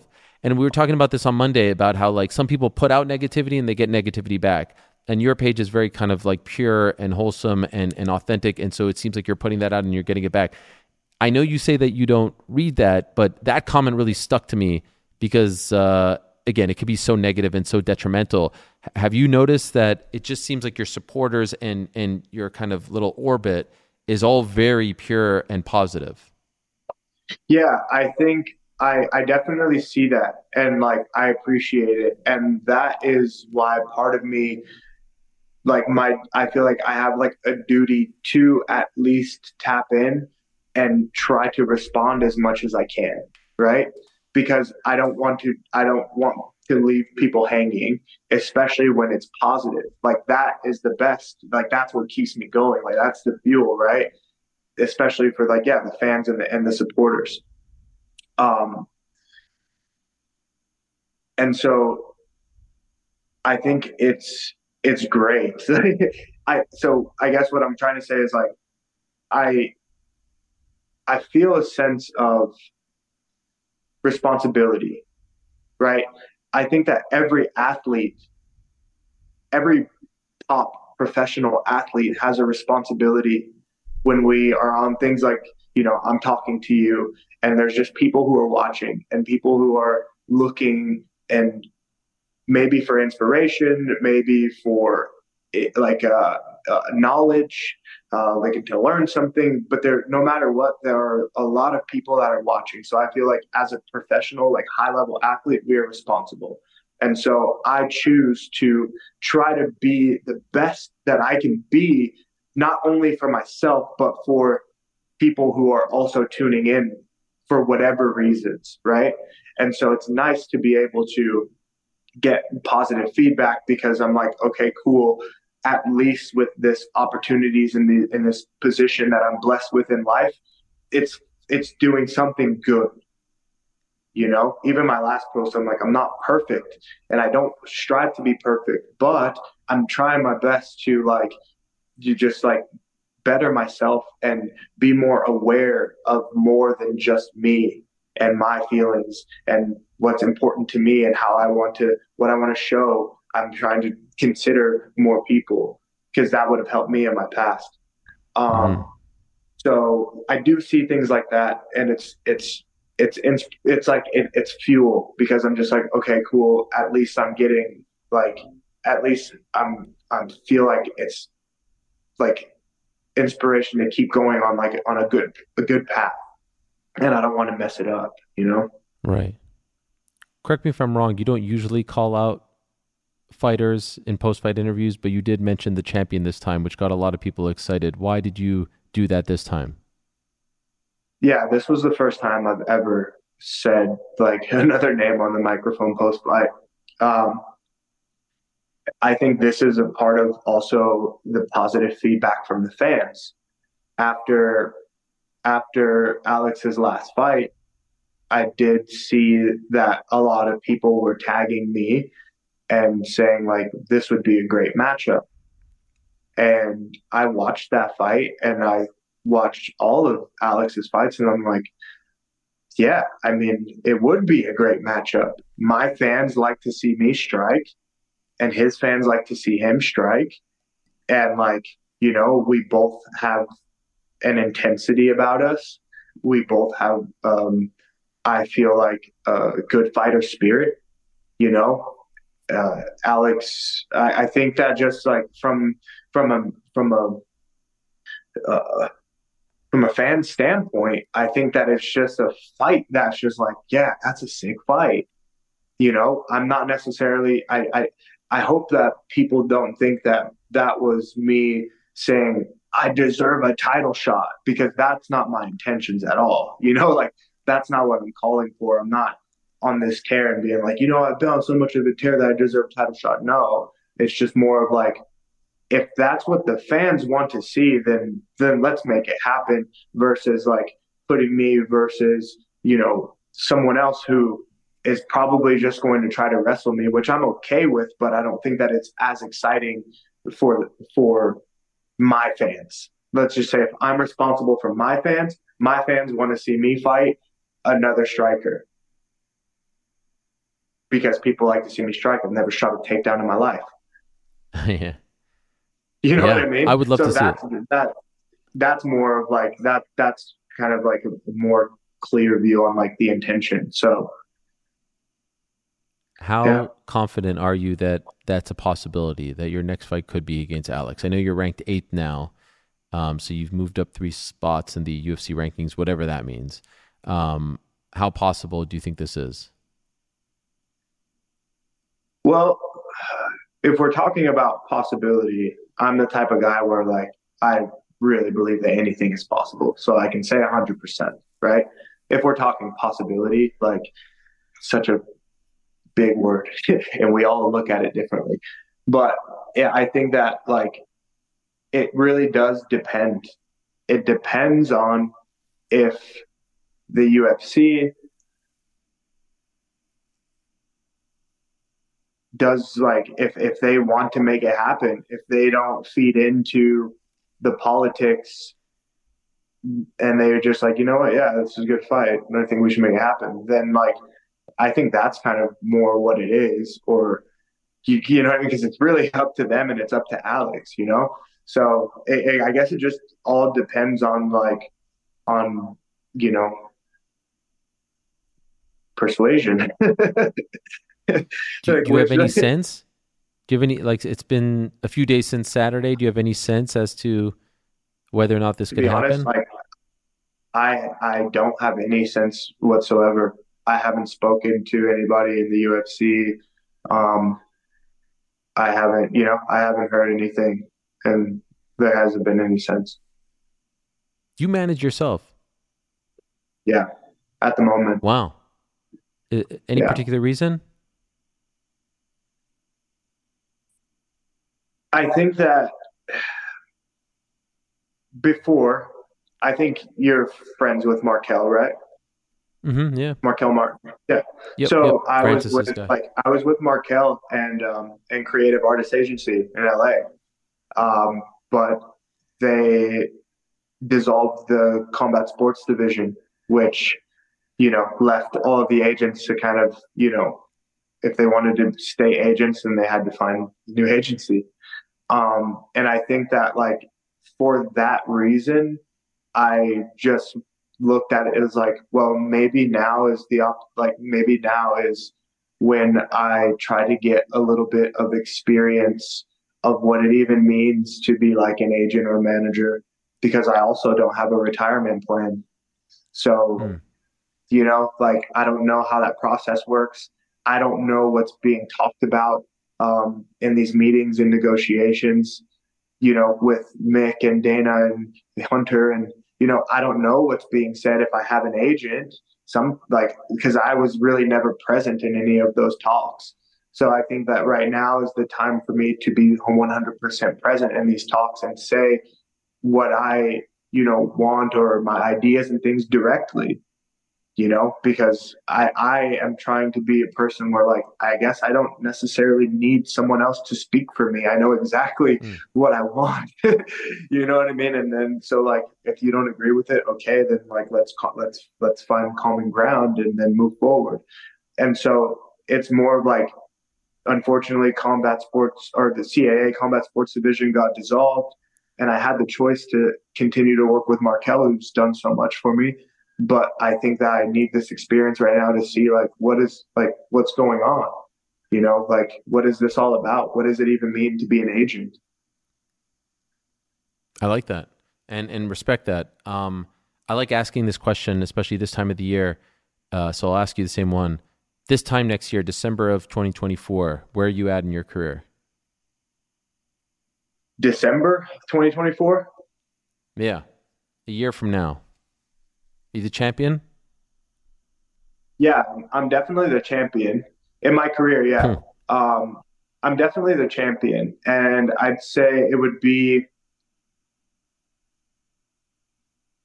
this would be the prime time being the champion that I can start to do something that involves the city of Las Vegas.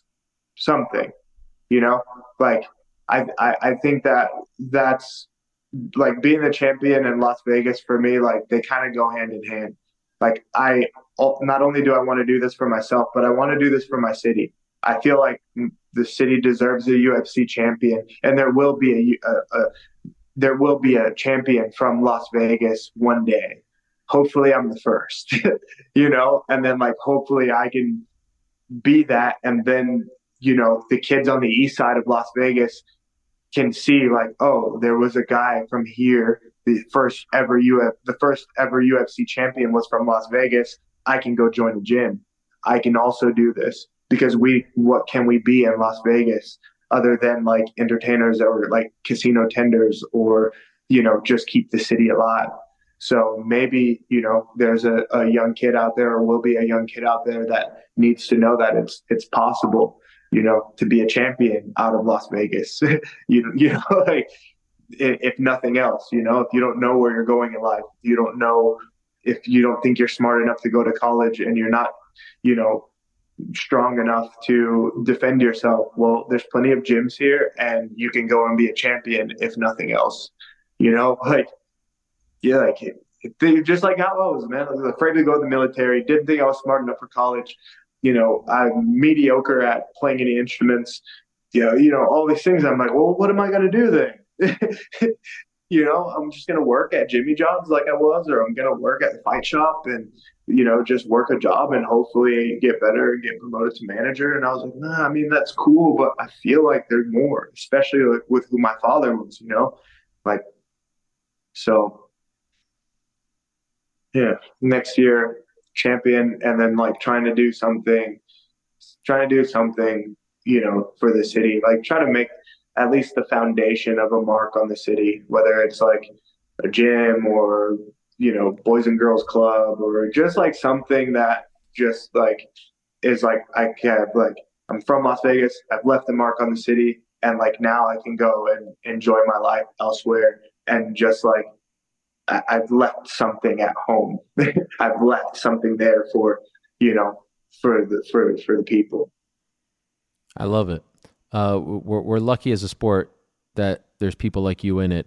It's a lot of fun to watch your journey and to see the success that you are having now. Congratulations on all the success, on the win on Saturday, and good luck as a big 2024 is just around the corner for you. I have no doubt that all of that is attainable. So thanks for the time, Khalil. Appreciate it. I'm going to start calling you that. I hope you don't mind.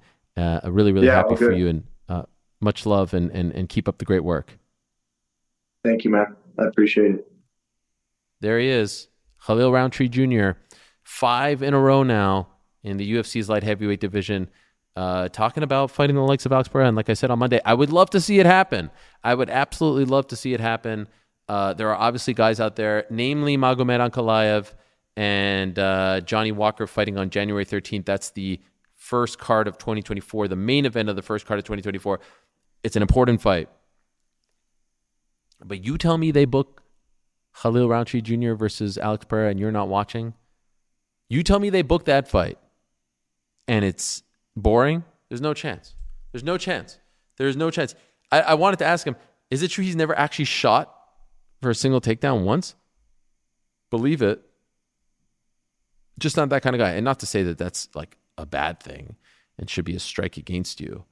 But he is a lot of fun to watch. And like I said, he has won 4 out of his last 5 via finish, 5 in a row for him. All right, let's move along now and turn our attention to UFC 296. Our next 2 guests will be 296 related. Still to come, Dave Lovell, head coach for Leon Edwards, and also, of course, Anthony Pettis and Benson Henderson together headlining that Karate Combat card on Friday. But what about the co-main event on Saturday? One of the best cards of the year, arguably the best main card of the year. The co-main event is for the flyweight title. It's the relatively new champion. He won the belt back in July, Alexandre Pantoja, defending his belt against an old foe, Brandon Royval. He's in Las Vegas. He's kind enough to join us. Let us say hello to Brandon right now. There he is. What's up, Brandon? How are you? Good. And yourself? I'm doing really well. Thanks so much for doing this. I know it's a very busy day for you. It's media day and all that stuff, so we're not going to take too much of your time. But you know, I got to ask, man, what a journey for you. You've won your last 3 in a row. I know we were talking a few months ago when you were trying to get this title shot. It's here. It's this it's not just some like rinky-dink card. It's not some ho-hum card. This is blockbuster stuff, man. And you're on the marquee. You're in the co-main. Can you just describe on this Wednesday morning in Vegas what is going through your body, your mind right now as you're partaking in this massive card with all these superstars? Yeah, bro. I don't know. It's hard to accept sometimes. It's hard to come to reality with like some of the things. But I was driving down to Las Vegas. I think it's the Las Vegas Boulevard, the big one where the strip's at. And I'm driving my friend's nice car, like a Coupe de Ville. I'm not good at cars, but I look up and then all over all the like big screens is 296, a big picture of me. And I don't know, man. I feel like sometimes I never had like a high expectation of myself, but with MMA and sports and any of that stuff, I never really thought I was going to be this far. But the fact that we're here and the fact that I'm on screens and the fact that I'm fighting for a belt is, I don't know, man. It's not only like it's hard to accept, but I just like don't really believe it, you know? Wow, surreal. I was going to ask you, does this feel surreal? It sounds like it does. Oh, super surreal. And it's like, I don't ever really even believe I'm going to fight half the time until I'm looking at my opponent. That being said, is like in this situation, it's even like the fighting for the belt just doesn't even seem like it's a thing, really. Honestly, it's just I'm getting ready to fight Alexandre Pantoja. I don't know, man. It's cool. Like sometimes when I listen to your show, I hear all these people and they're like, "Oh, I knew I was gonna be champ. I knew this," and I'm like, "Ah, well, I was happy to be here, bro. I'm just happy to be here half the time." So it's like, I don't know, fighting Alexandre Pantoja, and it's just like to me, it's just like. It's an opportunity to get revenge, and I feel like that's my main goal. Like fuck the belt to a degree, but at the same time, it's just hard for me to accept any of that stuff too, you know. So it's been a wild journey for sure, and I'm just so happy that I get a chance to just show my life's work finally, you know, and fight for that belt. Yeah. What was it like when you got the call that you were going to get to fight for the belt? It was. It seemed like a little bit of like, hey, thank you very much, bro. Sorry, I'm leaving the Uber right now. It seemed like a perfect manifestation of everything, man. Because I was at that UFC, like the Mexico card or the like Mexican Independence Day card, and I was out at the Palms, and I would run to T-Mobile every day. I'd run around it, and I'm like, all right, man, this is where I'm probably gonna fight for a belt. Like, that's where I wanted to, you know. And I was just thinking that every day. And then I was watching the week before when I cut weight with like Moreno and Pantoja when they're fighting for the belt. I could just see their face all over the boulevard, like it was just crazy, and like it's like I want that so bad, and like but after that UFC Mexico card, as soon as my flight landed, I got a call from my manager saying December 16th we're going to Mexico, we're going to T-Mobile in Las Vegas and fighting Pantoja for the belt, and it was just like I spent the whole week just like kind of thinking it over and over again. I'm like, this is gonna be the place, and it just seems so suiting, you know. And in the last few months, or what has it been since September? So last 3 months, you're preparing for your first title fight on this gigantic card. Has it felt different to you, or are you able to block that out? I think I'm really good at blocking it out. I feel like just me refusing to accept that it's happening just keeps me locked in perfectly of just being like, whatever. It's just I'm fighting, I'm getting prepared, and it's like I feel like I'm really. I have like a good coping mechanism as far as just not accepting that it's going to happen. And it just like, it's no different than any other fight, honestly, except for that I'm getting revenge on Alexandre Pantoja. Do you allow yourself at night to dream what it would feel like and how your life would change if you get that belt? Like, do you let your mind go there at times? Yeah. Sometimes I do, man. Sometimes it's like, I just hope and I guess if any fighters are listening to this, they'll know, but it's just like, you sacrifice so much to be here. I've done so much crazy shit. I've worked so many different jobs, odd jobs, not sleeping. So many people I like cut out of my life because I just never had time for them, and just so many like relationships gone by the way. And like, I just hope at the end of the day, when I get that belt wrapped around me, that it's just like, I find what I'm looking for, and I find that like, I just didn't waste my time, and I don't know, man. I hope whatever hole I have that I'm trying to fulfill, that I find it that day, And it's like such a dumb thing because it's not going to happen, but it's just like, I don't know, man. I feel like I'm forever going to be chasing a pot of gold and nothing will ever be good enough. But it's just like, this is definitely something cool, at least, What is the hole that you were trying to fulfill? No, I don't even know. That's what I'm saying. It's just like, I've always been chasing something, and then once this next goal is here, then it's like, well, what then? It's like, right. Well, when you finally reach the pinnacle of MMA, you win a UFC belt, then it's like, damn, how crazy, I don't know. I just hope it's all worth it, man. I guess is what I was trying to say. I think it will be. Obviously, you keep mentioning getting revenge. 2.5 years ago, you fought him. It didn't go your way. What's the biggest lesson you learned from that fight? Patience, man. I feel like you got to enjoy the journey, man. You got to enjoy the journey of like fighting. Like even like I was so desperate to get out of the cage when I was younger, and like even not even younger, I guess 2 years ago, even it's just like I have fights that are 20 seconds, and that's awesome. But I've also been punched unnecessary times because I'm taking unnecessary risk, and it's like I watch fights, I break down fights all the time. I've watched Alexander Pantoja fight a million times, and then I go in and fight like an asshole, and it's like, why? Like I've done all the homework, I've done all the studying, I know how to fight properly, and it's like what makes me exciting is also what put me in danger, And it's like in a shootout, I was almost always sure that I was going to be the one to leave on top in a shootout with anybody, just because I have such a danger factor of being really good at submissions and a knockout threat. But Alexander Pantoja also showed me in a shootout he's super dangerous too, and it's like it's one of those with Alexander Pantoja is that second round came, and I almost was like counting my chickens before they hatched. It's like, oh, this fight's over. Like I looked at across the ring from him, and I was like, it's all but over. And like even 30, 40 seconds to the fight, me and him are going, and I'm like, oh, he's done. Like there's no way he can last. And I just kept watching it slip by me, and I like overthrew a punch, and then I got my back taken, and I just watched the whole fight kind of slip away slowly, and it was all created off unnecessary risk, man. I didn't need to do any of that. How do you feel about them making Brandon Moreno the backup fighter? I think it's a really good opportunity for him to make a little bit of money. I kind of think, and I didn't realize how close that his fight is that a good idea to be cutting weight and then fighting in like 2 months right afterwards? That was the only thing that I was kind of thinking about. I'm like, that could be a bad thing on his health, but if the weight cut's not hard on him, then I get it. Go make your money, And I got to ask before I let you go, I mean, the press conference tomorrow is one of the most anticipated ones in recent history with all the characters involved. You're going to be up there amidst all of that.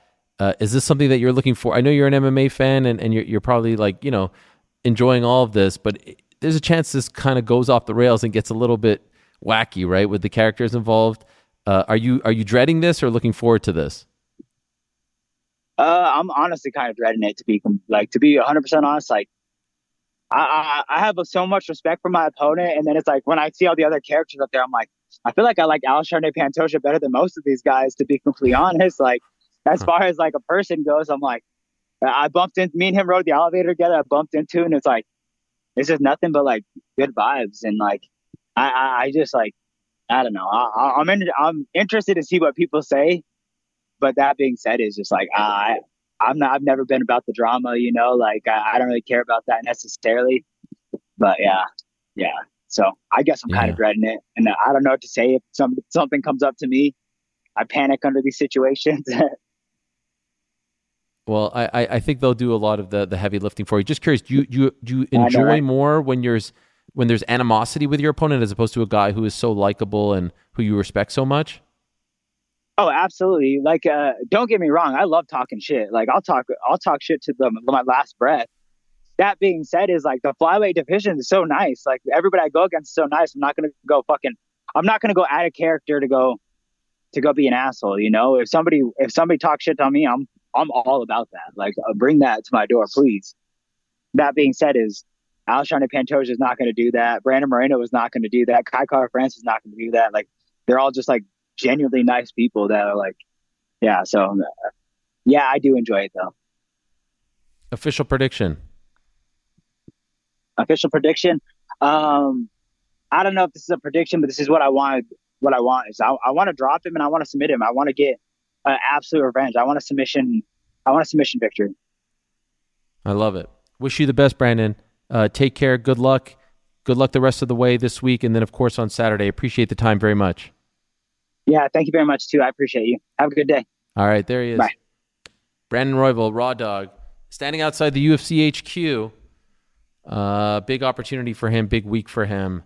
And then, yes, of course, there's going to be a lot of characters at that press conference. Don't get your hopes up too much. You know, there's a chance that it's not what you think it is going to be, but there's also a chance that it is, you know, totally insane, batshit crazy, as they say, with the likes of Colby Covington and Paddy Pimblett and Tony Ferguson and Ian Gary. I think it will be fun. I think the one who has the most potential to like really stir the pot is obviously Colby, because that's more his shtick. And I saw a lot of people saying like, "Hey, you know, you were too hard on Colby on Monday about the layoff stuff," which, you know, is whatever, because they were saying like, oh, you know, he was assaulted and there was like a criminal case and all that stuff. And yes, obviously that happened. I just don't know if that's the reason why he was out for so long. I mean, let's not forget, he did weigh in as the backup fighter back in March, so 9 months ago. So presumably he would have been ready to fight back in March. And presumably he went through a whole training camp to get to the weigh-in spot, or at least a week or two. I know it came together relatively quickly, but you have to think there was some sort of training involved. So it's not like he was only cleared to fight now, even though the case ended now. The Colby Covington thing for me is one of the most interesting stories of my career, because the old school fans will remember, you know, I didn't have much of a relationship, a connection with Colby Covington. And then there was a period where he was talking smack to me on Twitter. I think he said that like I play with Harry Potter cards in my mom's basement or something like that, my parents' basement. And I actually kind of like that, because the first time Colby Covington like really truly came on my radar as a smack talker, I think it was UFC 202. It was one of those summer cards in 2016, and he was talking about fighting Robbie Lawler and whatnot. And I was like, Colby Covington fighting Robbie Lawler, like he's just nowhere near those guys at the moment in terms of notoriety. But I think that's when he finally started to realize that he had to talk a little bit. And I think he didn't like that I hadn't had him on the show, because there was just nothing that was, you know, for whatever reason, just like catching our attention. And then I had him on the show after he talked smack to me, and I enjoyed him very much. I really enjoyed talking to him. And that was probably 2016. And then we get to 2018. I remember the last card that I covered for MMA fighting before going to ESPN was his interim title fight against RDA. So, you know, like he's very much in the mix at, 170 while I'm at ESPN. And I would have him on the show all the time. And we'll kind of, you know, I don't know what the word is. I don't know what the word is that I'm looking for. But let's just say there was a lot of pushback about having him on the show in the ESPN days, to the point, you know, I don't really care about saying this. Like I was told that I had to, you know, I had to do his interviews pre-taped. I'd had to pre-tape his interviews on a live show just in case he said something that was off the rails. And he would come on the show and he would say, oh, you're the best journalist and all this stuff. And he would wear the hat, and they would tell me, ask him not to wear the hat, or they would say, can we frame it? I was like, no, he wears the hat. He is who he is. I don't think he's offending anyone by wearing this hat, or even the things that he says. And, we have to let everyone be themselves. There was a Fleet Week thing that I had to, try to almost move mountains to get some coverage on, that he was being honored. And I really felt like I went to bat for this guy who I had no real connection to. And, I don't agree with everything that he says, certainly. But I feel like these characters, this is the fight game, and he connects with people, and he's a great fighter, and these are the characters that you have to cover in a fair and honest way. And then he fought Tyron Woodley, and then the whole thing happened with Kamaru Usman on the post-fight show. And then on DC and Helwani on that Monday, I said, I thought that it went a little bit too far and it was a little uncomfortable and some of the things he said. And I've never talked to him since. I've not had any interaction with the guy since. And that is just utterly bizarre. Like, not even an explanation. I think he told Chael that he felt betrayed by me and all this stuff. And this is a guy who's playing a heel character. And, that kind of bummed me out a little bit, if I'm being honest. Because I really did feel like, of my entire time at ESPN, I stuck my neck out for this guy. Like, I really had to battle to get him on the show. And then I had to agree to do pre-tape interviews. This whole show that you're watching is live. It has always been live. There has only been one set of interviews that is pre-taped, and it was Colby, and it was a couple times. And that kind of blew my mind. Like, why are we pre-taping this? And I had to explain that to him. And now you see him doing interviews at Trump, and Trump's in the interviews and all this stuff. And I'm like, wow, times have changed. Good. I'm happy. We shouldn't be afraid of this stuff. And obviously that stuff's not live, but he didn't like that I said that it went a little bit too far. I would argue that a heel shouldn't mind that sort of thing. I don't think it was unfair. And again, like, you don't have to come on the show, but, you text me back and explain, okay, what did I say that was unfair? What did I say that went too far? There's a part of me that thinks like, oh, maybe he thinks now that I'm not at ESPN, I don't need Ariel anymore. I don't know, because I can't think of any other explanation. I know he talks to a bunch of other outlets as well, and this isn't even about him coming on the show. I would talk to the guy a lot. Newsflash for a lot of you, I don't just talk to a lot of these guys on the show. A lot of them I have relationships with. A lot of them I'm talking to multiple times before I ever asked them to come on the show. That's just the way it is. That's how you keep up the relationships. And this one was bizarre because I thought I was always really fair and and I kept it real with him. So all this to say, I don't have an axe to grind. I'm not trying to be a dick. I was just trying to understand why they are giving him the title shot now. And I know that he's the most popular guy. And then I was trying to think if there was another person who had this kind of a layoff going into a title fight when they were not champion before. And so that's it. I think he's incredibly talented. I think he's incredibly popular. He's clearly the most popular guy in the division who's available to fight for the belt. And it's going to be a fascinating world if he wins the title, and we'll see what happens. Definitely think it's going to be an incredible fight, whether or not he deserves it. He did enough. He's been active enough. Like the Styles matchup is going to be incredible. I just wanted to kind of explain where I was coming from there, because I see people saying like, oh, why didn't you have Colby on the show? Why don't you have this, that? Like, I haven't asked him to come on the show in maybe 2-3 years because he doesn't respond to my text. So there's no real way to ask him to come on. I just don't understand where things went awry. And if you are ultimately playing the heel, which is fine, I love that stuff. Obviously, as a wrestling fan, I advocate at times for people to lean in. Why would one critical comment, one negative comment, change the way you interact with me? Weird one. One of the weirder ones, and there have been weird ones over the years. I will not lie. This one is certainly up there. It's not weird. Cash App, they are not weird.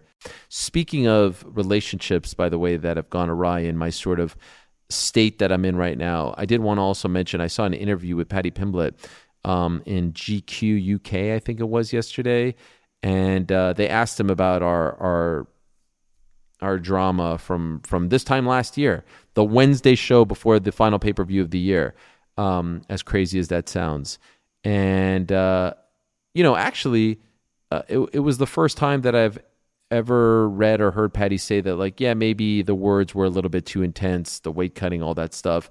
Did call me a snitch, did call me all this stuff. His version of the story about me telling him not to take a paid gig, still untrue.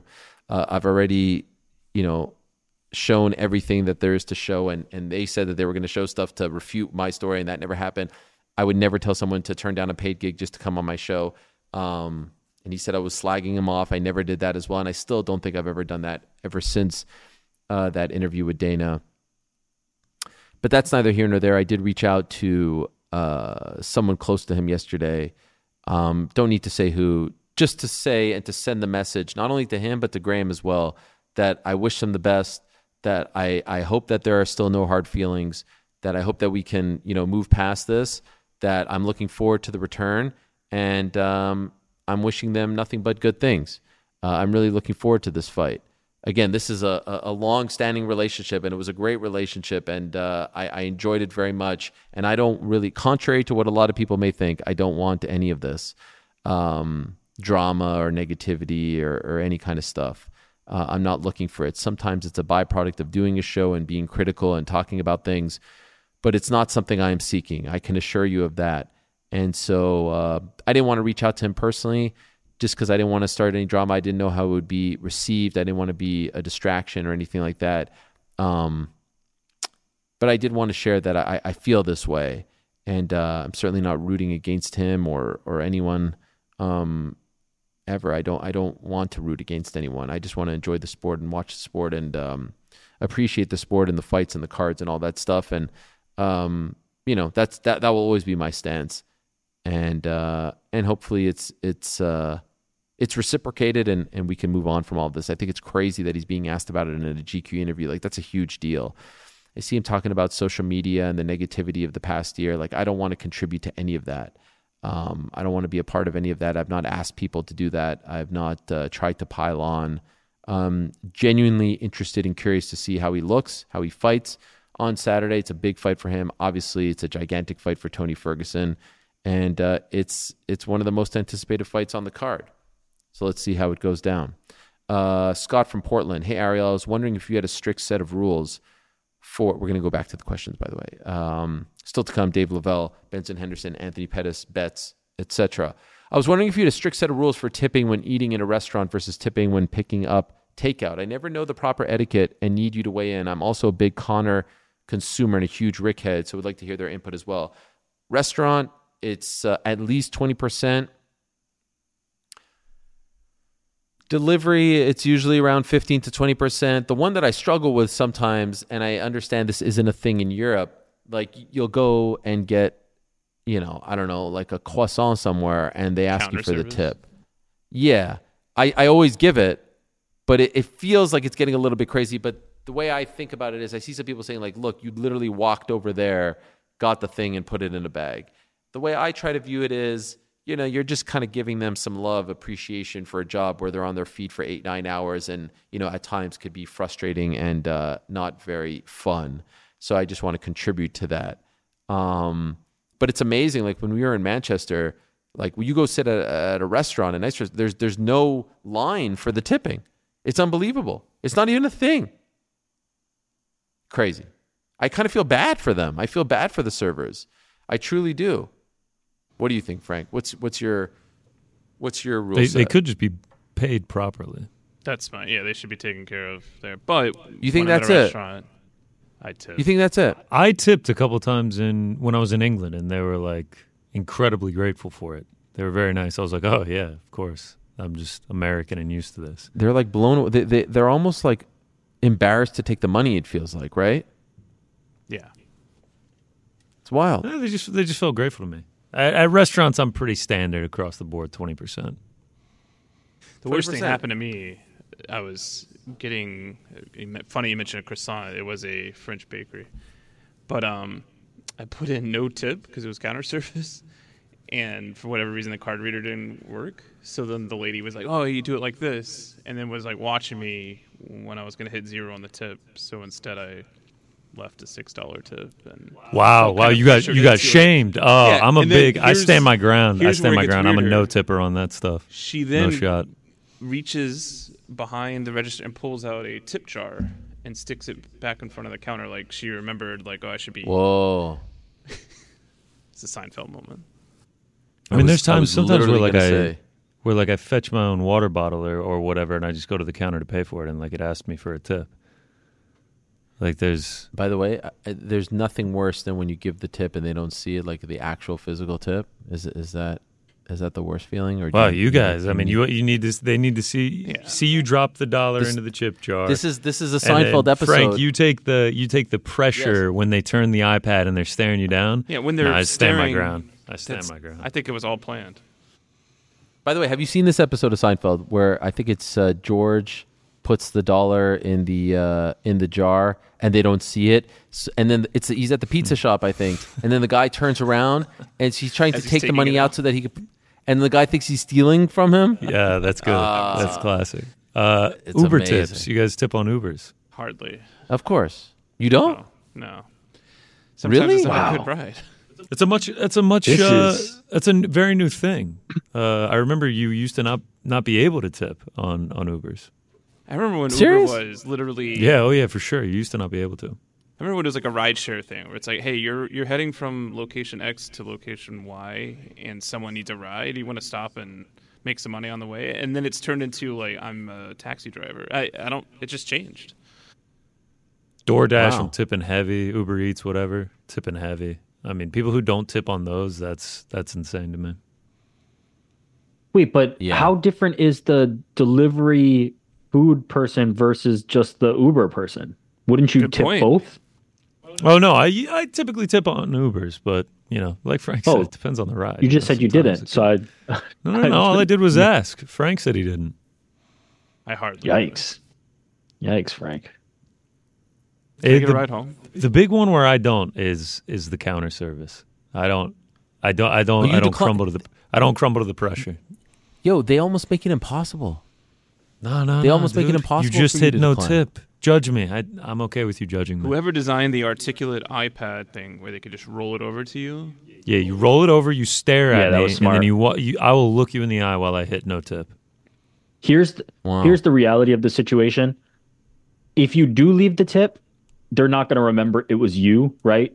The George Seinfeld situation that you're talking about, all this, the guilt that you have, they're not going to remember, oh, that guy left that tip. So there is no guilt. The same way they're not going to honestly remember that you didn't leave the tip.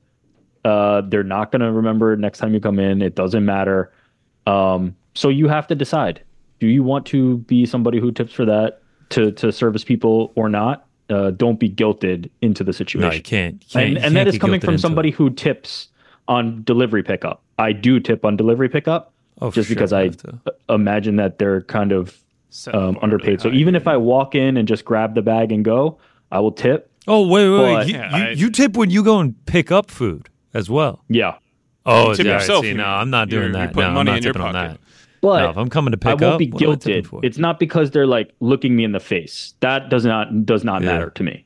Barbers, I will not be pressured. I tip I was barbers told by too. my barber not to tip. Oh, I tip barbers fairly heavily. I feel like they're waiting me for a you to lot. tip. Like they. I tip my I feel like barber the more tip is than the built haircut. in. I feel like the tip is built in. He literally told for me Frank's you barber. do not have to If there's tip anyone me. that I'm going to overtip, by the way, it's the barber because like you can screw up my shit. I don't want. I Now don't it want makes that. I sense don't want why you mad Frank at me. hated his beard so much. You Now think it a makes lot about sense. this, like people hating you because you like don't tip enough, Ariel. Yeah, don't be guilted. Don't be No, guilted. I don't feel the guilt. Do it for I just the like right reasons. Yeah, you do a great By the job. way, Here you go. I live with immense amount of guilt. My whole life is just being swallowed about by guilt.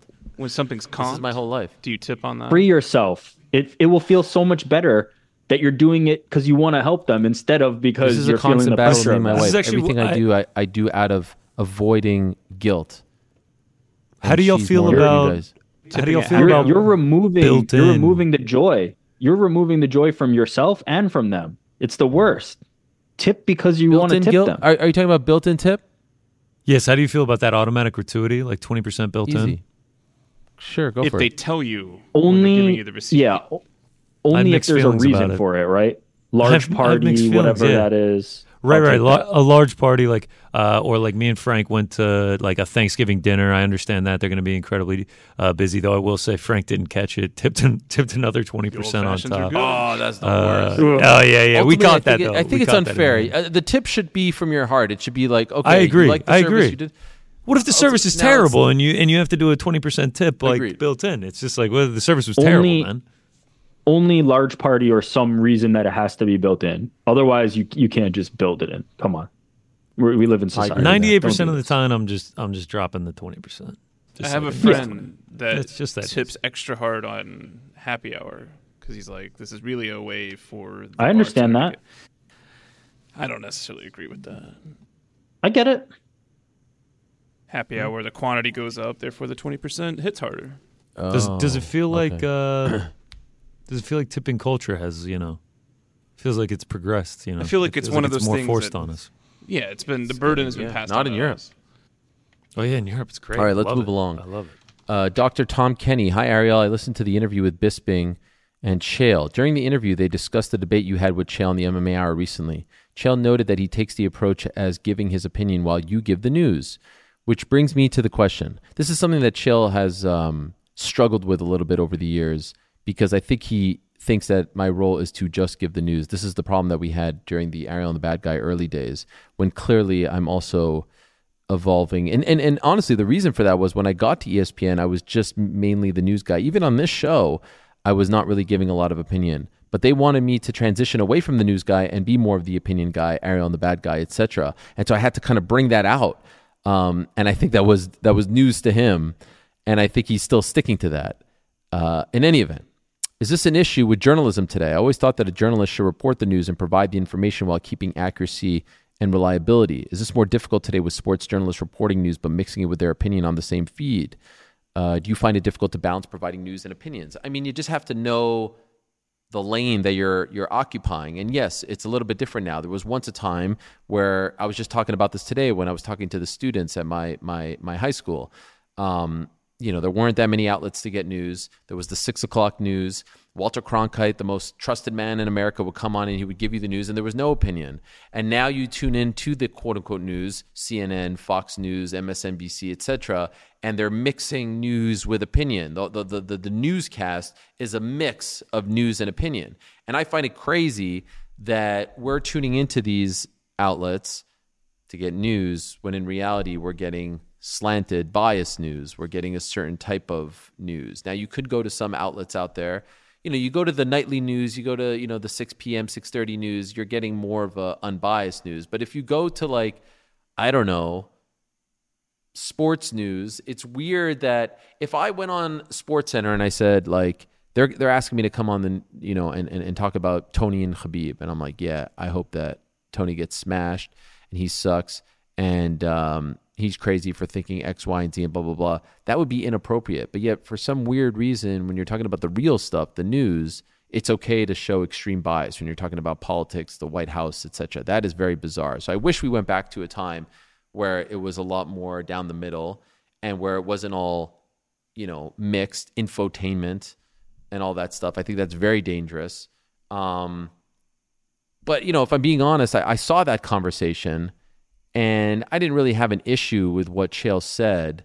I still think he's holding on to this idea that I'm like the straight news guy, when in reality, there's a lot more to what we're doing here as far as the opinion and the hosting and the personality. I saw that Michael Bisping took a couple of shots at me in that one, and I've noticed a couple of shots over time. I don't know what that is all about. I like Michael a lot, and we've always had a great relationship. And he was parroting this thing that I'm so negative about the UFC and the UFC. I mean, honestly, the people who say that, are they just not watching the show? What has been negative? When are we negative? Is it because when there's a critical thing that happens or a potentially negative thing, we're the only ones that have the balls to bring it up and talk about it in an in-depth way and not hide? Is that why? Because I would say the show on Monday was all about, 296 being great. Last week was about Austin. Today is about when are we really negative? And so I hear him saying, oh, it's all about negativity and it's all about Dana White and it's all about this. When are we unfairly negative? And when are we harping on the negativity? And when are we ignoring the positive greatness of the sport just to talk about that? It's all bullshit. It's not true. But yet I see some of these people harping on that and parroting that, and it's a little bit disappointing. But I would like to think that the people that tune into the show recognize that that's not what the show is, and that's not what I'm about. And I love combat sports, and I feel like I try to shine a positive light on it. it's we try to have all kinds of people on the show, and people will say like, oh, why do you have this guy? Why do you have that guy? Or no one cares about this guy.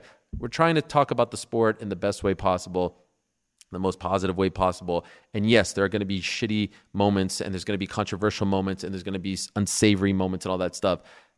If someone did a deep dive on the show, minute by minute for an entire year, I would venture to say that more than 90% of the stuff that we are saying is of, positive nature, shining a positive light. And by the way, that is not the job. The job is just telling it like it is. But it just so happens that we love the sport and the fighters and the fights, etc., that it just ends up being that way. You shouldn't have to sit there and say, I'm going to be positive today, or you shouldn't have to sit there and say, I'm going to be negative today. It's just what it is. And I think it's unfair to say that it's too negative, or that we're too negative, or that I'm too negative. But yet some people have been convinced over time that that's what it is, because we're not, overly positive, or as they say, bootlicking and things like that, which, is a little bit frustrating, but I think the real ones know. Could I ask you a question? Yeah. I believe that is a symptom of the same thing. Like the stuff you were talking about at the top in terms of how news is delivered and the difference between opinion and breaking hard news and journalism and all those things. I think media literacy is at an all-time low. I think most consumers don't know what media is or what they're actually getting. To me, that feels like the symptom of the same thing, which is what you're saying is we're presenting this thing, and a lot of people don't know what you're supposed to be doing. They think you are supposed to be shining a positive light on the UFC and saying the UFC is great because XYZ thing, because it appears that that's what people want. That is why I imagine the news has shifted so much in that direction. Do you think that's true? That media literacy is what's influencing all of this? Because that's my thought on it. Yeah, to a degree, I think that there's a lack of trust in media, and so people think that there's always an ulterior motive, and they think that there's an axe to grind. And obviously, my relationship with Dana White in particular has been well documented, and it hasn't been positive over the past 7 years. So people think that I have an axe to grind, or think that I'm trying to shit on the UFC and that I'm trying to take them down and all this stuff. And it's total nonsense. I mean, we praise when the praise is needed, and we criticize when the criticize is needed. Obviously the thing that happened in January, I was vocal about it because I think it's a thing that happened on camera in front of all of us. And it's a thing that there should be repercussions for. And people looked at that as like having an axe to grind. But I would like to think that if I saw another fighter do that on camera in front of everyone, not an accusation, but like you saw it with your own eyes, I would feel the same type of way. But ultimately, to answer your question, I think that people have a mistrust, and they already have preconceived notions, and they already think they know what they know, and so it's very hard to change their opinion. For example, like people will say that, like I said, oh, you're too negative, because, like I said, I think the majority of MMA coverage is overly positive, and it's not even positive, it's just not critical at all, which I think is just a byproduct of sports talk radio, right?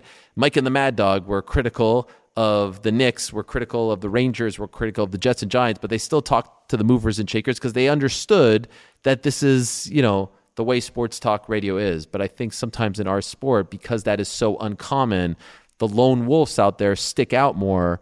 And Lord knows there's people that are way more, like on this side than we are, but like they stick out more. And so then you just get painted with that brush. Plus, in this day and age, you have a lot of UFC employees who are kind of acting as media, right? And they'll never say anything remotely critical of the UFC. And so then it gets a little bit blurry as well. It gets a little bit gray as well. It's like, who's actually the media here? Because, they're not going to say a thing. Why would they? They're getting paid by them. I wouldn't say a thing about, I'm not coming on this show talking about, the trials and tribulations of Vox Media, that doesn't make any sense. I wouldn't expect that from them. The audience needs to know better. They need to know what they're looking at. They need to know where they're going for the proper news or information, I would just say, and they need to consider the source. I don't know if that answers. I was going to go off the grid there for a second. Saw one that popped up here. Frank, I hope you don't get offended. Since we're in the holiday spirit, this is from Erwin. I wanted to know, what is everyone's favorite Christmas movie? Let's start with GC. You did this one last year. Did I? Yeah, that's why I skipped it. Because wow. Let's do it again. Let's run it back. No, mine's Christmas Vacation. GC, give me Christmas Vacation. Eyes Wide Shut. Watched The Grinch last night. It was great. Haven't seen that one in a while. 2000s, Jim Carrey. Shout out. Elf also. It's probably the top three right there. It's probably the top three. Home Alone for me. Solid one or pick. Two? One. Wow. Two. Two all definitely day. Better. Yeah. Okay, now I remember us doing this. This. Two all day. I love two. It's one of the great. Is Eyes Wide Shut a Christmas movie? Did we do that as well? God, more of a Christmas movie than Die Hard will ever be. I was gonna say, I'm sure someone were gonna get the Die Hard. Oh yeah, Die Hard Christmas movie, so good. Original. Alamo Drafthouse. Never heard that before. Put Eyes Wide Shut. Oh, by the way, while you're at it, is a hot dog a sandwich? While you're at it, is a hot dog a sandwich? Can we talk about Rick just getting illuminated here? Yeah, what's up with that? Beams of light coming out. I had my windows down. I got some natural light coming in. Illuminated by God over here. Eric, this one's for you. Daniel McKay. What's good? Hell Warmy. I was wondering if you could shed some more light on the enigma that is Kaposa. You've often mentioned that his assistance in the end-of-year award show is pivotal, and his seeming omnipotence in all things combat sports makes him a must-follow account for all MMA fans. All true. I'm assuming anonymity is important to him, and I not want you to reveal anything personal. But I'm curious as to the nature of your relationship outside of the award shows and how far back it goes. Thanks, guys. Keep up the great work. Danny from Donnie. I don't remember the first time I followed the prolific Kaposa. For as long as I can remember being on Twitter, he was there. Just yesterday, we were DMing, and I offered to pay him for his tremendous research. I actually thought that his answer was incredible. He declined. And I don't know. In short, I won't read what he said, but in short, he says he does it out of the kindness of his heart. But as long as fighters are sort of they are shown love for their incredible feats throughout the year, like that brings him joy, and that's all he needs. And it's like, how much more of an MMA fan and how pure can you truly be, right? Like it's just a beautiful response. It's all about the fighters and what they do and what they sacrifice. I don't know anything about him. I don't know his real name. I don't know where he lives. I wouldn't obviously say it if I did. I've never met him. I know zero about him. I think maybe Rick knows something. Have you ever met him, or am I crazy? I've tried a few times, and it just never worked out. Obviously, I used to do PR for Glory Kickboxing, and Kaposa is a huge kickboxing fan, and I've tried to get him to a few events, but the timing never worked. He was out of town. I think he was on the West Coast at the time, a few of the instances. So yeah, unfortunately, I've never gotten to meet him. That'd be great one day. I would hope to. But what a legend of a dude, and one of the only ones who, when he says, "I'm only doing it to highlight the fighters," I would believe.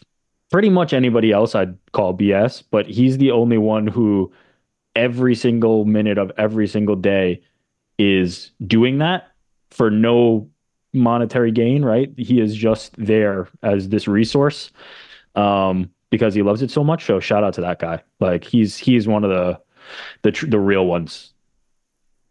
Legend. Love him. And I remember there was one time where he was banned from Twitter. That was a dark day. Thankfully, it was rectified. That's the first time I've ever done a unban this person from Twitter post, because most of the time I can't give a flying F. MMA, quote unquote, Twitter, MMA Twitter, whatever it is, and Lord knows it has become bastardized and is like, here's my thread on the top 5, like nonsense, bullshit. Favorite UFC knockout? All-Star. Favorite submission? All-Star. Favorite blah, blah, blah, blah, blah, blah. I'll start. And they always get thousands of likes and a million responses. Yeah, They're the worst. That guy should be what MMA Twitter is. That is the prime example. No, but he is the quintessential MMA Twitter account. That's what it should be all about. But then you lose. It becomes too homogenous. He needs to stand out. I don't want everyone to be him, but I'm light. just telling you, all of you are doing it wrong. He's doing it right. Stephen Lanzi. Shalom, Ariel. How many teams do you have? Just kidding. Good one. The UFC is having a card in California for the first time in years with 298. Conspicuously, the California State Athletic Commission just passed a resolution to allow power slap in the state. We didn't talk about this on Monday, and I wanted to talk about it. I've long respected Andy Foster as one of the best, but the regulatory capture in this industry seems to prevent substantive change. What is the core of the problem, and how does it get fixed? Much love, your boy Lancy. So on Saturday, we found out that BKFC and Power Slap had been given a provisional license in 2024 in the state of California, which I've often said the California State Athletic Commission is the gold standard when it comes to regulatory commissions. I will admit I was very surprised. I wasn't surprised about BK. They would be the 34th state, and I think it's inevitable that the majority of the states are going to sanction it. I was very surprised about SLAP because of my conversations with members of the Athletic Commission in the past, because of how dangerous I think it is, because it doesn't really feel like a sport. There's no defense. The stuff that they have done for, studies on the brain, for helping fighters, the pension, all that stuff, I was very, very surprised. So when I first saw the story, I was like, wow, that's crazy. Then I found out about the provisional license, which means they will hold one event, then they will do a bunch of data breakdown, research, see what happened, and decide if they will give them a full license. Maybe I'm being naive. I don't think that it is tied to 298. I don't. I'd like to think that that is not the case. One thing that was brought to my attention, which I do think is a solid reason for all of this, and I'm curious to hear what you guys think about it. As of last Friday, anyone could pitch a tent in the state of California and say, we're doing a slap fight event, and, let the good times roll. There'll be no medical supervision. There'll be no one looking after them. It was just you could do it, bang, bang, bang, and God bless. Apparently, due to the rise in popularity of this quote-unquote sport on social media, kids, frat members are doing these things. And that could be very dangerous as well. And so I think that part of the line of thinking was, all right, it's a thing. Rather than letting any promoter, quote unquote, come in and put on this event, having kids do it, all that stuff, now it has to go through us. And now there's only one entity, which, as crazy as it is, the UFC loves, it's they are the most professional, and they are the ones that have their reputations to uphold and all that stuff. They're the only ones that could do it. As much as we don't like it, we have to come to terms with the fact that it's a thing and that the UFC and Dana White are pushing it so much. I could kind of live with that and see what they have to say about it afterwards. I don't want to be there. I just don't care. It's not like I'm trying to prove some kind of point. I'm just not interested in it. I'm not going out of my way to watch it just because there's nothing that appeals to me with this slapping thing. But if that's the reason why they're doing it, sanctioning it for this one event next year in the summer of 2024, I could sort of live with that, because I do think this could be very, very dangerous if people are emulating this. Now, of course, there's, when the UFC says they were running towards regulation and they want to be, there's a little boxing out happening as well. If you get the license to do it and, Joe Schmo doesn't get the license, that's good for them. That's good for the UFC. Now they're the only game in town. So there's obviously a business element to it. But I do think that this is growing. It's a thing. And I think that it's a thing that, could be very, very dangerous. And I still think that California is the gold standard. And I'd rather it be regulated and there have actual officials and medical supervision as opposed to none. So it almost seems like it's something that was inevitable and had to happen. And I'm curious to see what happens after that one event. But that's the, after talking to people and trying to understand how we got to this spot, that was the sense that I got. I don't necessarily think that everyone, look, Andy Foster, by the way, isn't the only guy in the California State Athletic Commission. Like, he has a very strong say on the matters, but he isn't the only guy. So we have to recognize that as well. And while he is the face of it, and while I think he is the best at what he does, there's other matters at play. And I'm shocked. I didn't think it would happen. BK I thought would happen, not this. And Nevada at this point has to regulate BK. I mean, how can you justify against it if it's in California and all these other states? So it's going to be interesting to see what happens. And it's interesting that they even want it to be outside of Nevada. Like, you have it at the Apex. Like, can you really fill up an arena with something like this? Why do you need for it to be in California? Seems like it's perfect in Las Vegas, but what do I know? All right, them's the questions. In a moment, we're going to be joined by Dave Lovell.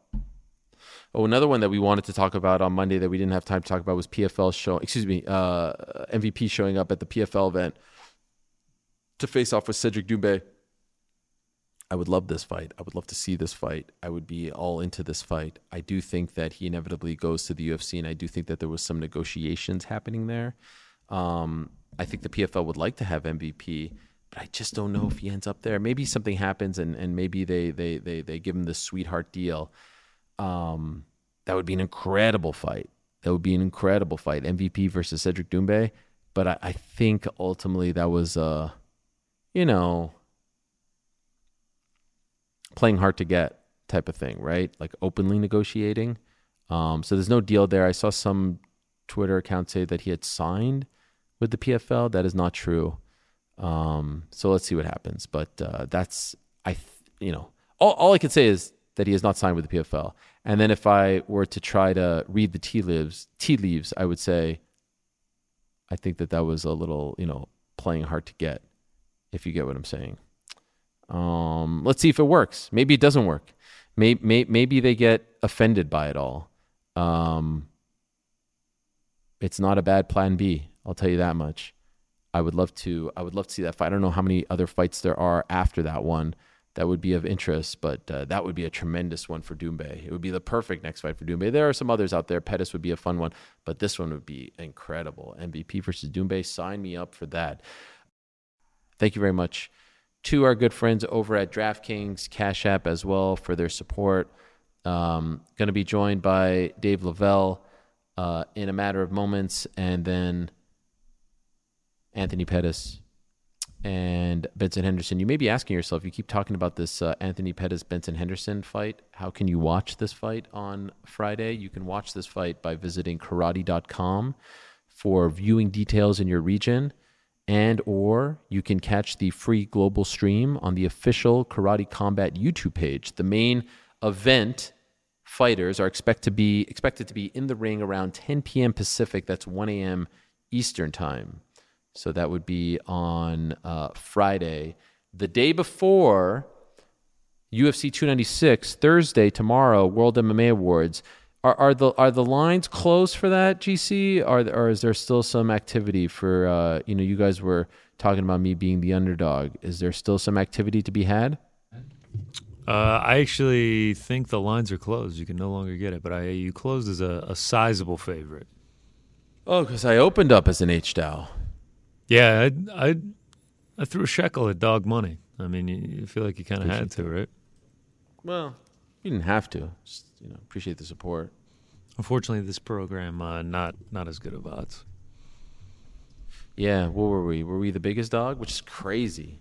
Yeah, I think we were like a plus 800. No love over here. It's crazy that we're up against like the Ultimate Fighter and Contender Series and stuff like that. I still think that that's a little bit weird. Yeah. No? Yeah, I think it was embedded. Completely different show. Yeah, I mean we can't compete. Maybe that's like a show. Up there. Anakin Florian. Tough. I don't think Tough is on there. Anakin Florian, Morning Combat. Tough with Connor? Yeah. I mean, I think we opened as good odds, and then we just plummeted. We just plummeted a lot of line movement, no money coming in on us. So we got the nod over Tough with Connor? Yeah, I think so. Who are the nominees? I don't know. Let's see. You could watch it, I think, tomorrow night on ESPN Plus. Yeah, I'll be tuned in. I'll have the champagne on ice for the old MMA hour, but might have to hold it over. Do you go to Vegas for the first time? I'm praying, man. Something's gone seriously wrong if I don't. Whether it's International Fight Week, whether it's UFC 300, whether it's to accept the award for Programming of the Year for the MMA Hour, something will have gone seriously wrong if I don't. We got close this year, right? What was it? International Fight Week, we got incredibly close. I mean, negotiations got to the finish line. I mean, things were booked, and unfortunately, it wasn't seen through. Were things booked? I mean, Luxor was booked. Yeah. Studio. Oh, right. Had the studio booked. So it was all booked. Yeah, a lot was booked. Next year, though, 2024, we make the debut in Old Sin City. Beginning of the year, if you had a choice between first trip to England or first trip to Vegas, what are you taking? England, for sure. Serious? Really? Been dying to go to England forever. Really? I think I enjoyed like Manchester Vegas has more meant than I a lot would to have enjoyed Vegas. I mean, it's fight capital of the world, and I haven't been. As a true fight fan, can I even say I'm a fight fan if I haven't been to the fight capital of the world? All right, the nominees we were going up against Contender Series and Embedded as well. Yeah, it's tough. And Anakin Florian in Morning Combat. Great company to be there, though. Great company to be there. No Tough, huh? I'm surprised about that. No Tough. Well, let's see. Fingers crossed. I mean, that's all we can do. Cross the fingers. No, of course. Congrats to all the nominees. It is always a fun time, and it's amazing. I think that they've done the World MMA Awards. I think this is the 15th year. It's pretty remarkable. Some people thought they wouldn't last, but here they are, surviving and thriving. It's a beautiful thing. Just like UFC 296 is a beautiful thing. What a card this is, guys. What a card this is. Randy Brown against Muslim Salikhov. Martin Boudet against Shamil Gassiev. Andre Touchy-Feely back in action. Always enjoy watching him fight against Lucas Almeida. Tajir Ulanbekov going up against Cody Durden. Cody Durden from? Georgia. Covington, Georgia. Do you know where that is? Yeah, I think that's where he was born, but he's fighting out of ATT Alpharetta, if I'm not mistaken, which is the old hometown. No way. Supporting dogs from ATT Alpharetta has worked before in Rafael Sunsao. And, we're going to go back to the well with Cody Durden. Wow. Alpharetta. Yeah, I mean, I'm talking is like... that close to Atlanta? Very close, yeah. About 25 minutes up the old highway. Georgia 400. Shout out. Is it next to Cobb County? It's close to Cobb County, but it is in Fulton County, which is the county. Okay. I love Fulton County, of course. Lonzo Menefield against Dustin Jacoby, Casey O'Neill, Ariane Lipsky, Cody Garbrandt against Brian Kelleher, Carol Hossa against Irene Aldana, Josh Emmett against Bryce Mitchell, and then the main card. Oh my God, buckle up. Vicente Luque against Ian Machado Gary, Paddy Pimblett against Tony Ferguson, Shavkat Rakhmonov against Stephen Wonderboy Thompson, Alexandre Pantoja against Brandon Royval, and the big one for the welterweight title, Colby Covington against Leon Edwards, and of course the man who will be in Leon Edwards' corner, his head coach, the man who has been by his side for all these years, the man who inspired him to get over the hump and knock out Kamaru Usman back in August of 2022, is the head man over at Renegade in Birmingham, England. He's the one and only Dave Lovell. He's kind enough to join us from Las Vegas. There he is, Big Dave. Coach Dave, how are you, sir? I'm good, Ariel. How are you? I'm doing well, my friend. How's the technology over there? You don't have your sons by your side to help you out this time? Yeah, Tim's here. We're actually at the Apex now because Leon's got a lot of media to do. So we're just going to be down here for the next couple of hours. So, I've hooked you up down here. But Tim's just sorted out the technology for us. What a legend that Tim is. Appreciate him very much for helping us out. Can you give us insight, Coach, into how Leon is doing? I noted on Monday when we spoke to him, he seems so confident now. There's no pressure. There's no politics. There's no campaigning. There's no give me my shot, give me my time. He feels like a champion when you talk to him. It's oozing off of him. Can you speak to that? And am I correct in my assessment? Yeah, you are. You are definitely 100%, Ariel. Listen, we are totally aware of the task in hand. This may be in many ways, I wouldn't say bigger than the Kamaru fight because he won the title off him to take it, but it's not far from it because we know, the ballyhoo that goes along with it. Obviously, the hype, what Colby brings. But yeah, Leon is secretly confident, and we're looking to do a job on Colby just to, again, even though if you remember in our last conversation, I says, when Leon beat Usman the third time in London, for me, the greatest thing was he silenced all the haters and the doubters. But obviously, there's still a percentage of doubters out there. And I think Leon beating Colby in a good fashion, I think that would definitely put that all under the carpet, Is there a difference in this Leon Edwards going into this fight in Las Vegas with the title defense under his belt as opposed to the Leon Edwards going into the third fight with Kamaru Usman at home with the pressure of proving that the knockout wasn't a fluke and all this stuff? Like, do you feel a difference between this guy and the guy who fought back in March? Well, we don't take nothing for granted, Ariel. He's still being looked at as the underdog, isn't he? We're in home. We're in America, which is Colby's territory. We're aware of it, and obviously the Trump following, etc. So we know what we're up against, and we've left nothing to chance. And Leon, he's got like a secret. I've seen this guy. He's like, how can I put it? He's got that secret assassin head on. He knows what he's got to go out there to do to get this victory. Look good doing it. So, Colby may just be in for a hell of a surprise, Ariel. Trust me. How much do you get involved in the sort of, the route that he takes? In other words, I asked him on Monday if he was annoyed that Colby, who had been sitting out for 2 years, is getting a title shot when he had to scratch and claw to get a title shot. Did you feel the same way? Were you annoyed? Were you trying to convince the powers that be through management, through whatever, to go a different route? Or are you just the type of coach who says, give me the assignment, I don't care about that nonsense, okay, this is the guy, let's go figure out how to beat him? Well, it's like this, Ariel. We can only deal with what's in our control, yeah? This is out of our hands, and the powers that be, if they want that fight to happen, they're going to make it happen, regardless of what we think. We just know that we've got a job. If they've got him down as Leon's second contender for his title, then so be it. Colby knows how to sell himself. He's a character. To us, he's a meme.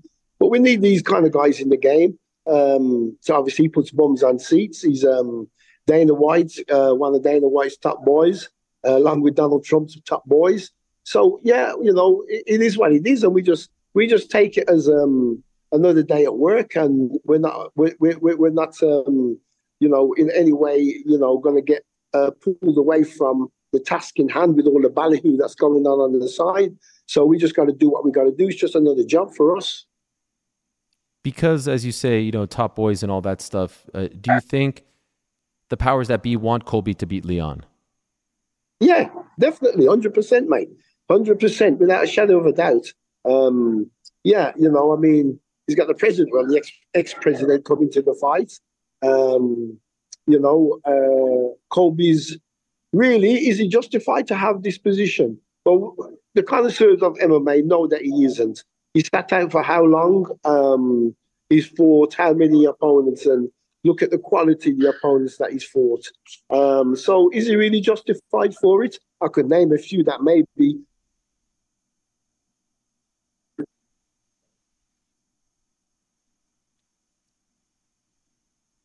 Can you hear me there, Ariel? There. Oh, yeah, we lost you there for a quick second, but now you're back. Yeah, I was just saying, we know I could name a few contenders that would be justified for it, but Colby isn't one of them. But we just got to deal with what's in front of us, Ariel. Yeah. Do you try to like feed into that with Leon? Do you try to tell, the world is, this world, that Vegas is against you, America is against you, the ex-president is against you, they don't want you to win? Are those things that you use as motivation with Leon? Well, yeah, he takes that on board anyway, naturally, regardless. Excuse me. We take that on board, but again, I remind him of it, as part of my job too, to know, listen, son, you've never been given any favors, so never be looking for none. And that's the mindset we've got. We don't look for no favors off nobody, Ariel.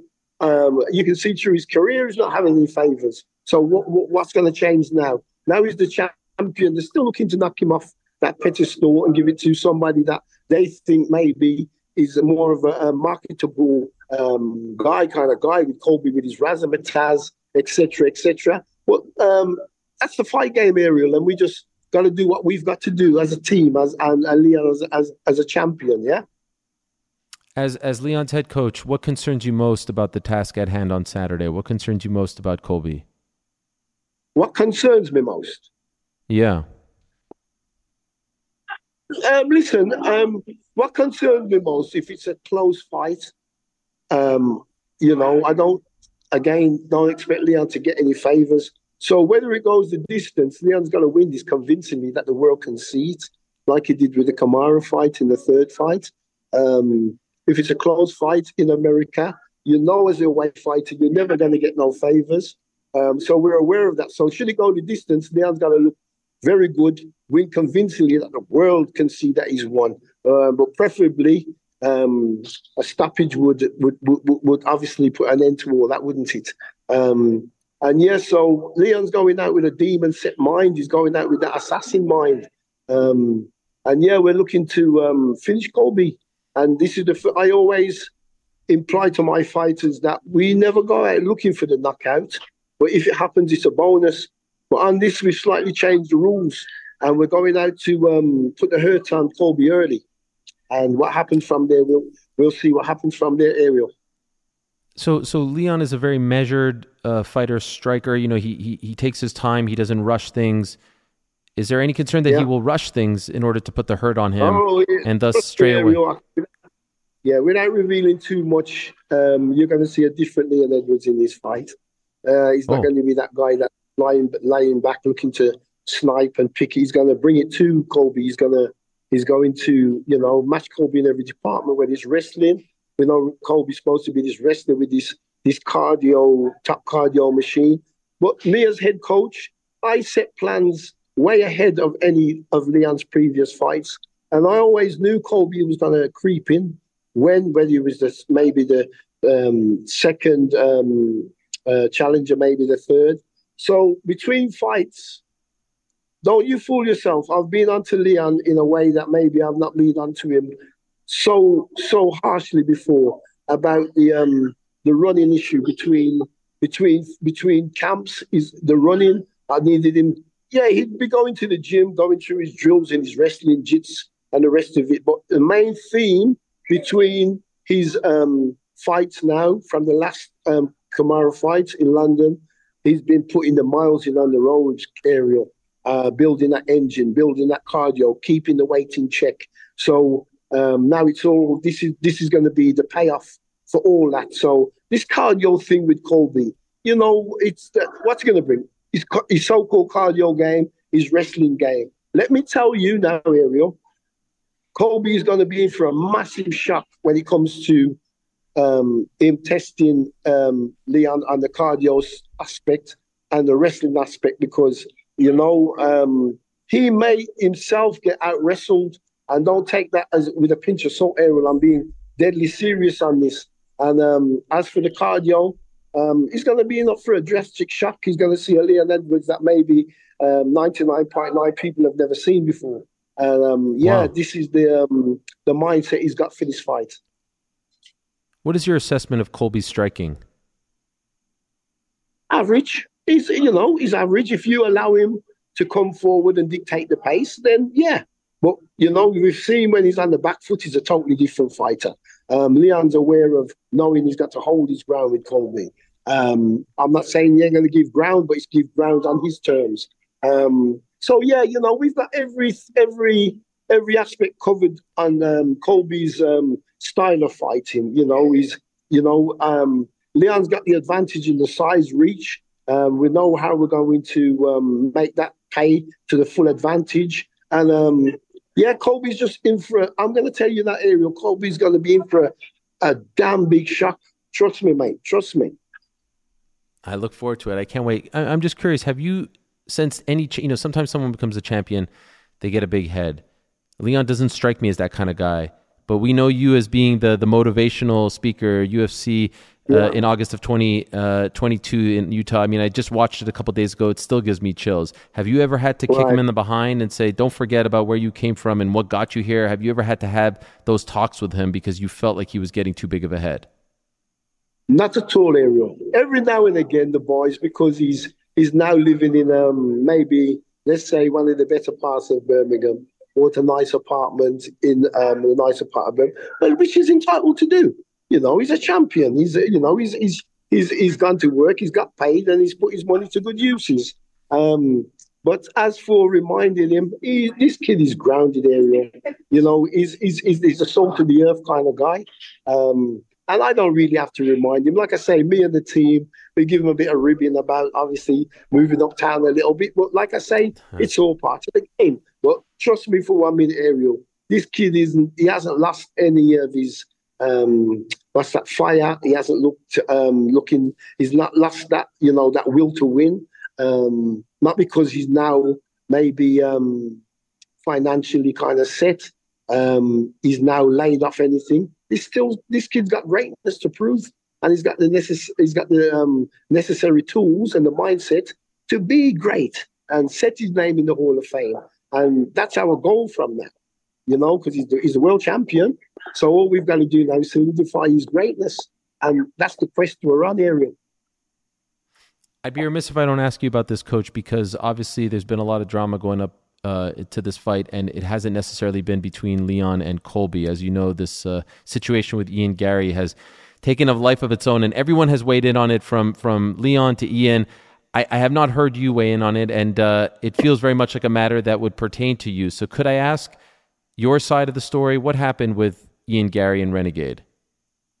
Let's put it like this, Ariel. What happens in Vegas stays in Vegas. What happens in England stays in England. We are not going to get carried away by anybody's tactics because they're looking to better their career.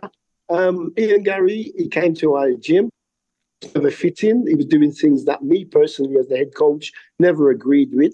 And I politely asked the kid in no disrespectful way, well, look, son, you don't fit in here. I think it's time for you to move on. And as far as I'm concerned, that's the end of the story, Ariel.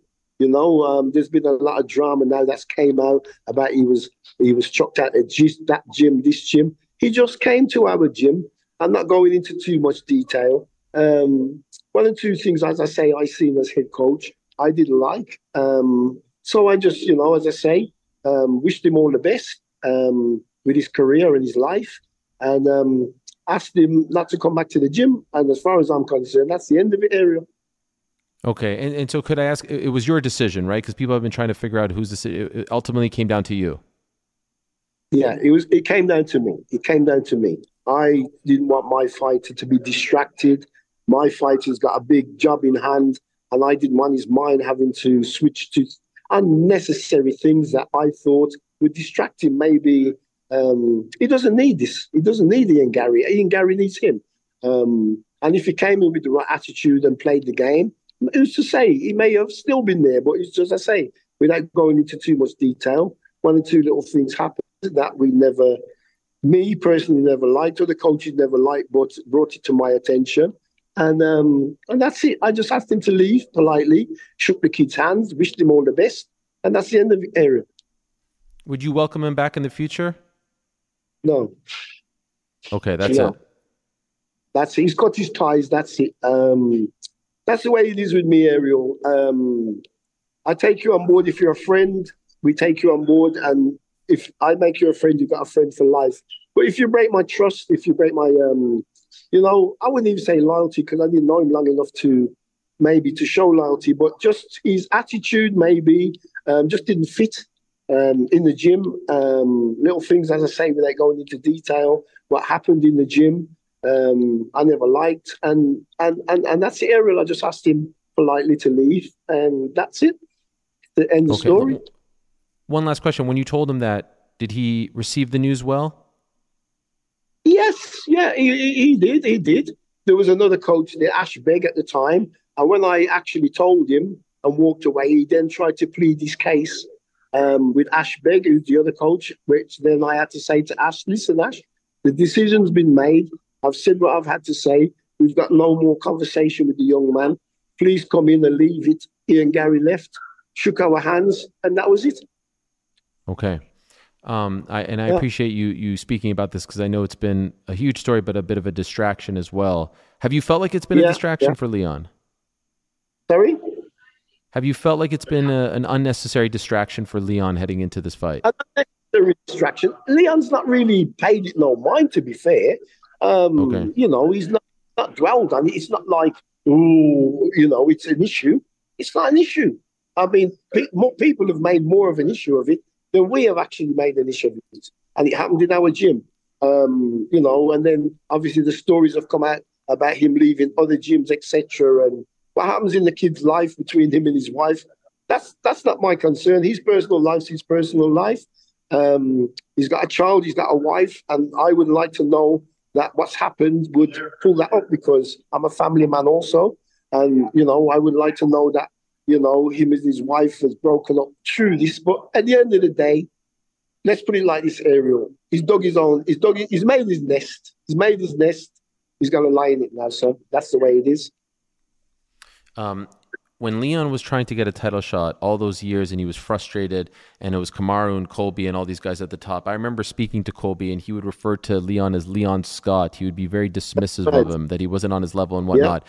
Yeah. And I'm wondering if there's any symbolism here for you and the team. Leon's at the top of the mountain. Colby's the one that had to chase him now. You could be the one to end his title shots. He doesn't get another title shot after. He doesn't get another chance after this one.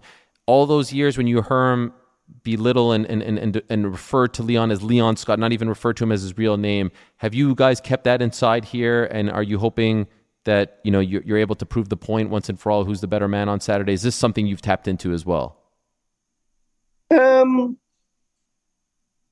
You know what, Ariel, like I say, we can only deal with what's within our powers to deal with. What's out of our powers, it's just going to play out that way. He was very dismissive of Leon, but now, obviously, he's somehow got a third title shot, which everybody knows he's not really entitled to. But it's happened, it's here, and we just got to deal with the task in hand. But yeah, I think after this, Colby's attitude towards Leon will be totally different because this is his third bite of the cherry, yeah?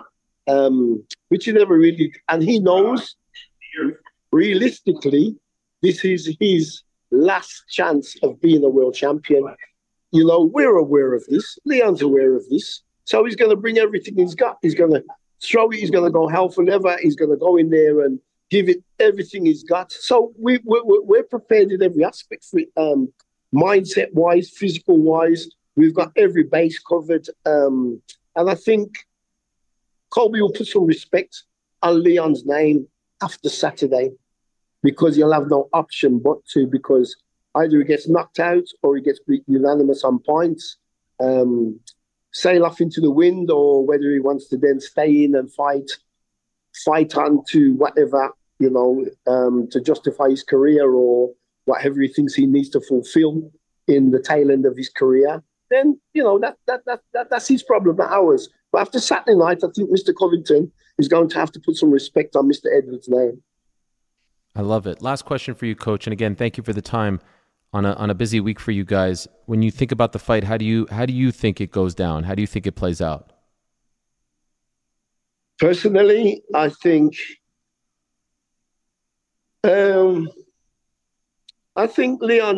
Leon is going to get him. Is going to stop him round 3, round 4, possibly round 5. Because we've drawn out a plan, a 3-set, maybe a 4-set plan for how the fight may go. But like I say, for me, I would like to see Leon stop him. We've set some plans for that to happen. If it doesn't, then Leon Edwards win unanimously on points. Can't wait for it, Coach. What a time for Birmingham sports, huh? Aston Villa wins over Arsenal and Man City, and now it's your boys' time. It's a great time to be from Birmingham.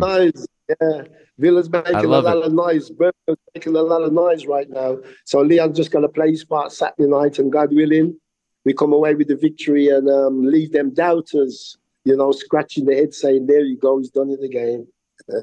I love it. I can't wait for it. Best of luck to you, Coach. Thank you so much for the time. I wish you guys nothing but the best. Thank you for having me, Ariel. Pleasure. There he is, the great, yes, sir, the great Coach Dave Lovell of Renegade in Birmingham. And thank you to Tim Simpson, who, of course, is the manager for one Leon Edwards, for helping to set him up with the technology over there at the Apex in Las Vegas. Oh, I can't wait for it. Leon going to out-wrestle Colby Covington? Sheesh. Are there any prop bets on Leon Edwards' takedowns? Come on. Imagine if Leon shoots for more takedowns than Colby Covington. Gosh, what a fight. What a card. What a card. Those 5 fights, just a little something for everyone. Oh, man. Ian Gary, Vicente Luque, Ferguson Pimblett, Shavkat, Steven Time, Pettis, Liam. I mean, that is great stuff. Is that not great stuff? It's great stuff. Watch party on Saturday night.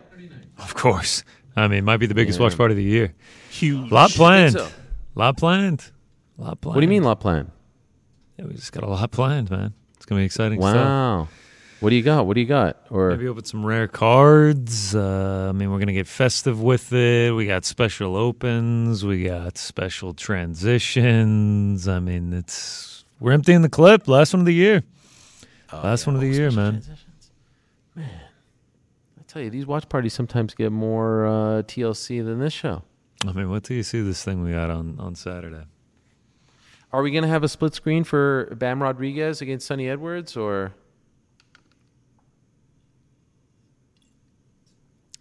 Nothing? No? That's a good fight, Flyweight unification bout. Listen, man. It's a big one on Saturday. We're going to need to be locked in. All eyes on Las Vegas. 296. Yeah, it's a good one. Card of the year? Someone was asking me card of the year. Listen, the fights haven't happened yet. We can't say that. Yeah. There's potential, though. There's potential. Right. There's potential. We just got to see how the fights play out. I mean, after Jake wins on Friday... The card would be like, yeah. Forgot about that. What are you talking about? What's this subtle hate? I mean, what's the hate? Put food on the table. That's a good point. On the table. I just was commending Frank on making a good point about Jake Paul. I'm looking forward to it. I saw a quote here from DAZN: to go from Disney Channel to world champion in less than 6 years. That is why I'm here. Jake Paul. Speaking on his story being potentially the wildest in sports history. Going to fight for the belt. Well, he already is a champion, no? I thought he was a champion. What was that belt? When was that? Last year we were talking about that? Was that last year? Holy smokes. When we had the back and forth? The MVP Yeah, during belt? the Utah card. That was last year. Man, time is flying. The Bohashinian New York Rick haircut episode, that was a year and a half ago. You're telling me that was a year and a half ago. That's crazy, right? Yes. It was August of 22. Wow. That is crazy. Year and a half ago. That was a great week. We had MJF on the show. We had Action Bronson. And then remember we went to out to Arthur Ashe. Shout out. A-Dub. Oh, that was great. Those were the days. Well, in a matter of moments. What was that? No, I was saying those were the days. Yeah, no, those were the days. Might have been a little leaking over. We're setting up the Benson and sure. Anthony Pettis. Okay. All right, I can't wait for this. In a matter of moments, in seconds, my friends, we're going to have two of the greatest of all time joining us. The sun is setting in front of me here. I don't know if my lighting is changing at all, but it's a beautiful sunset. Should I light the seventh candle? Thank you, Frank. No, not yet. All right. More like 5:30, so I don't know if we'll be on the air. We'll see. I'll let you know if the sun officially sets here in Montreal. But we'll go back to Las Vegas, my friends, because we have two of the greatest of all time, surefire Hall of Famers, champions. Some have referred to them as former foes or maybe even frenemies. They have fought twice before. In 2010, 13 years ago, almost exactly 13 years to the day. December 16th will be exactly 13 years to the day. WEC 53, the final fight, the final event, the final round, the final minute of the final WEC card. One of the great moments in the history of the sport. Super close fight. And then, of course, they fought again in 2013. On Friday, the night before UFC 296, at Karate Combat 43 at the World Market Expo Center in Las Vegas, Nevada, it will be, for the third time, Anthony Showtime Pettis against Benson Smooth Henderson at 170 pounds, 5 rounds. Like I said earlier, the Karate Combat rules, trips and throws are okay. No takedowns, 4-ounce MMA gloves. They're running it back for the third time. And how about this? We've done face-to-faces before. Either I'm in the middle and they're on the sides of me, or there's 3 boxes. This time it's 2 boxes. They're sitting together in Las Vegas. I hope there's a lot of security there just in case things get a little bit crazy. Let's go to Vegas now and say hello to Anthony Pettis. What? This is too for you guys. You guys look like your best buds are going on vacation together. You don't look like guys fighting each other. You look too happy. Hello, guys. How are you? One other person in the room right now. One other person. Good, man. Okay. How you doing, Ariel? It's good to see you guys. So if things get a little bit crazy, someone's there to break this up? Yeah, he's here, man. One guy. Okay. All right. Well, I don't want that blood on my hands. I don't want any problems. It is wonderful to see you guys, and this is such a cool opportunity to talk to both of you, considering your history. Can I start with you, Benson? Because I remember you retiring not that long ago from MMA. Why are you coming back to partake in this opportunity, in this promotion, in this different kind of sport against your old foe, Anthony Pettis? Why are you doing this? Well, I'm a competition junkie. I love competition. I retired from MMA, but I love to compete. I went and did a couple of jiu-jitsu things, went and did a college wrestling tournament. I just love to compete, and now I'm able to do a lot more of these, have some fun. They emailed me about getting my hands on this guy again. I was like, you guys give me a chance to get my hands on Anthony Pettis again? I was like, oh, man, I pay you guys money for that. So I'm excited to compete against him again. For you, Anthony, you're 2-0 against Benson, and obviously you've kind of enjoyed like this free agent nomadic life post UFC where you're getting to try all these fun different things. Why say yes to this opportunity in this particular fight? I grew up doing traditional martial arts. My background, when I was 5 years old, I started with point sparring, and that's why I kind of transitioned to mixed martial arts. So when this opportunity came up, it's like going back to my roots, and I get to recoup all them tournament fees I paid for as a kid, man. I like that. That makes a lot of sense. So when you're preparing for this, Benson, what are you doing? Like, obviously, you're so good at jiu-jitsu. You've been doing MMA for so long. Are you actually training with these rules? Are you wearing the pants? Are you doing the whole thing? Or is this your normal training camp? Pretty much normal training camp. But, yeah, you have to be smart. You have to be very rule specific. Trying to take away, no elbows and no thigh kicks. You can kick to the calf and no thigh kicks. So you've been doing that for the past, 5 weeks specifically. Okay. How aware, Anthony, are you of Karate Combat, of what they've been doing? Because you've been kind of out there looking at different opportunities, and different opportunities are probably coming your way. This is their 43rd event. They're gaining some steam. They've got GSP working with them. Boss Rutan. Wonder Boy has popped in as an ambassador of sorts. Because of your background in point fighting and whatnot, is this a product that you have been watching? Oh, yeah, definitely, man. I mean, I still teach traditional martial arts in Milwaukee. I got 3 gyms out there that we still teach, point sparring style fighting. And the reason why MMA got so big for Milwaukee is because once the kid turned 15 years old, there was no place to compete at. So when Karate Combat came, I'm like, man, this is perfect for my businesses, perfect for my gyms, for a competition level. For me, like, The only difference is the pit. I've never fought in the pit in this thing. It looks dope, and the production looks dope. But that's the only difference between all of this. Mixed martial arts. Obviously the low kicks, you take away that. This guy's a master at these calf kicks. But I'm gonna be ready for it. Benson, I read a quote and I wanted to know if it was actually legit. Like, obviously you have the 2 losses and one of them was well documented. We've talked about the first one a gazillion times. But I heard you say that it still haunts you that you've lost to Anthony twice. Is that legit? Like, is that a real word that you would use to describe your relationship with Anthony? Does it haunt you that you lost to this guy? Well, I think any real competitor, anybody who has competition at the highest levels, Anthony can say, anytime you lose, it's haunting to me. Every single one of my losses. I can go back to freaking my college days, losing in the national semifinals to make the finals for my senior year. In wrestling, they all haunt me for sure. Losing Anthony twice. Who else is there? I lost to Chandler twice. Those are haunting. I've lost to Jackson, Primus, all those. I can go down the list. Everyone I lost to, and they all. The day I'll probably be thinking about those losses. Oh, I wish I could have those back. Give me another chance. So it is what it is. That's what goes to being a competitor. And just following up on that, Benson, is this one that you never thought you would get a chance to run back and to avenge? In other words, like, did this kind of come out of the blue and was a real pleasant surprise when you got the opportunity? Oh, for sure. Definitely came out of the blue from out of nowhere. I didn't expect anything like that. They contacted my guys, and I was like, oh, this, okay, it's cool. Let's do it. Let's go. No problem.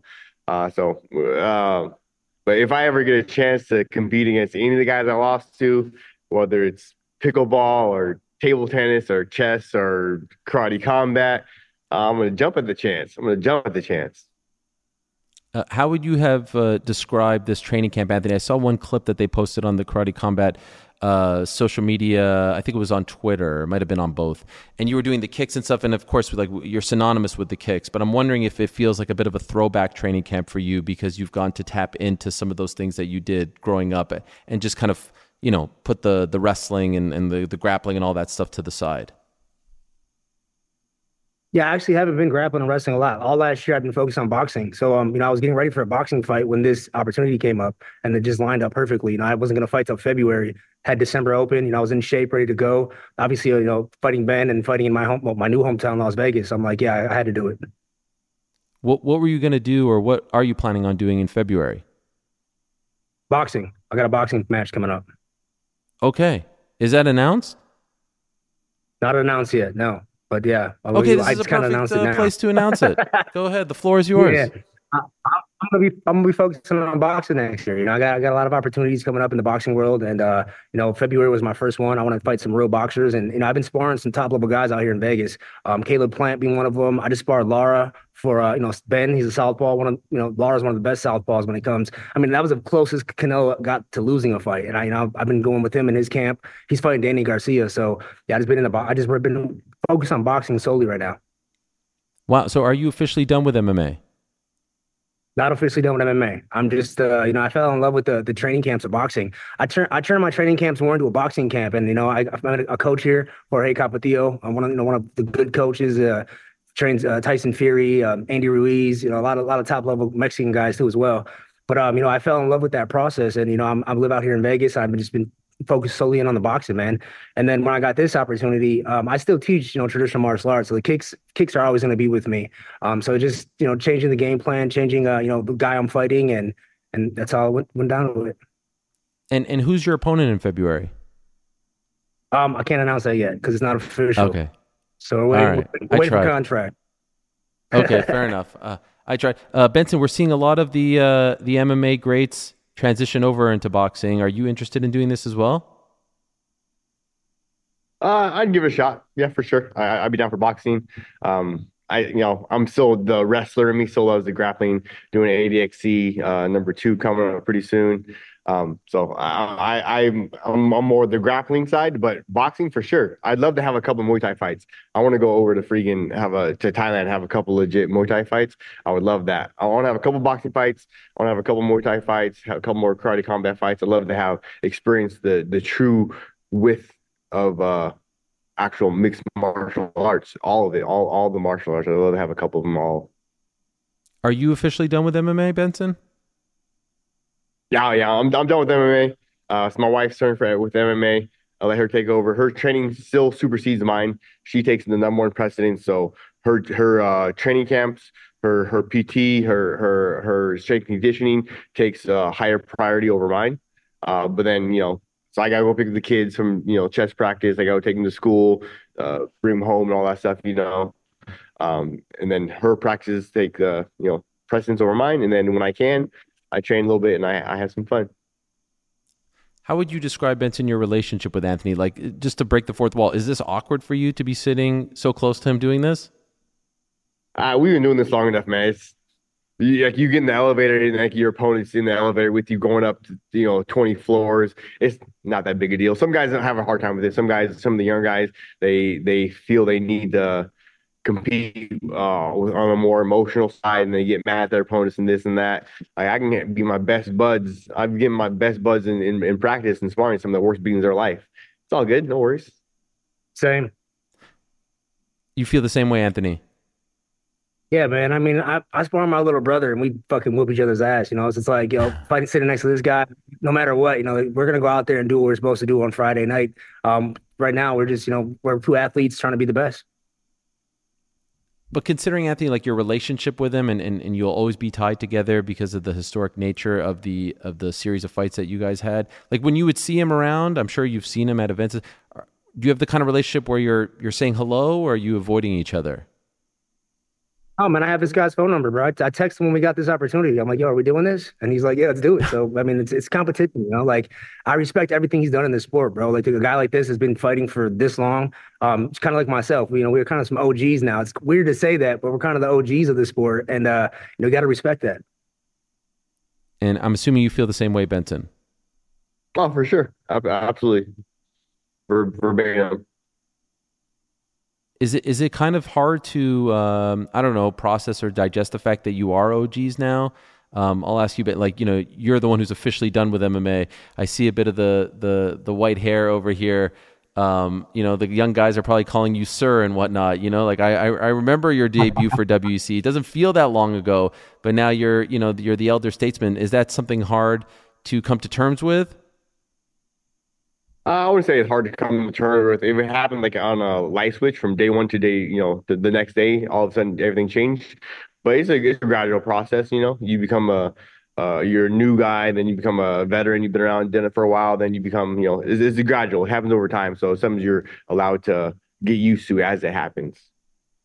Do you have a lot of people, Anthony, who are coming up to you now and asking for advice on kind of navigating the post UFC waters? Because I feel like you've done it better than most, and you've been able to pick and choose these fun assignments, for lack of a better word. Are a lot of people asking your advice on all of this? Yeah, for sure, man. A lot of guys that are going to free agency, reach out, even to my little brother, and they ask him like, how did it go and how was the transition over? The UFC controls the narrative, man. Like they've done a great job at building what they've built so far. It's crazy to see because I got younger fighters that are in a management company that would pass up opportunities to get a shot at the UFC. So I mean, it's what they've done in that world. Like they kind of control the narrative, and it is what it is on that side. But when I left the UFC, man, again, I was scared too. I didn't know what was going to happen. I identified so much as a UFC fighter, a UFC champion.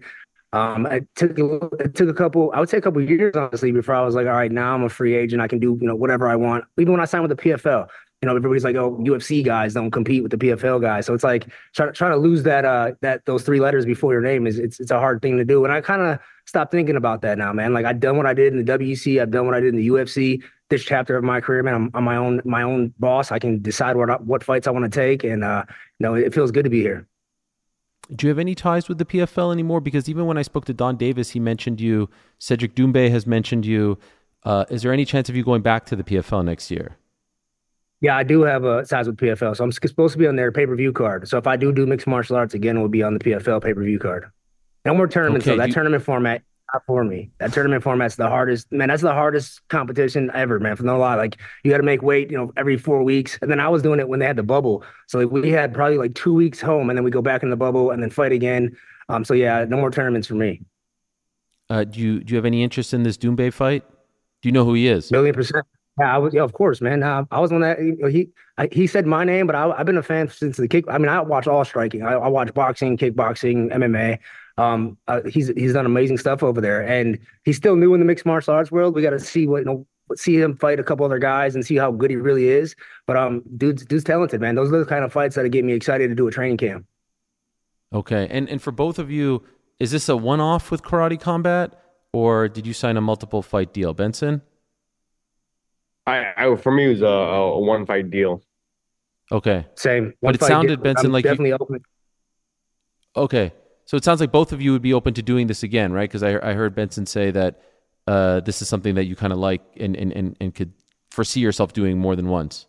Oh, for sure. For sure. I think the rule set for Karate Combat is pretty amazing. It is, for the casual fan, UFC, MMA fan who doesn't like the grappling, the wrestling, and the guy always yells, stand it back up, stand it back up. This is literally the rule set for you guys.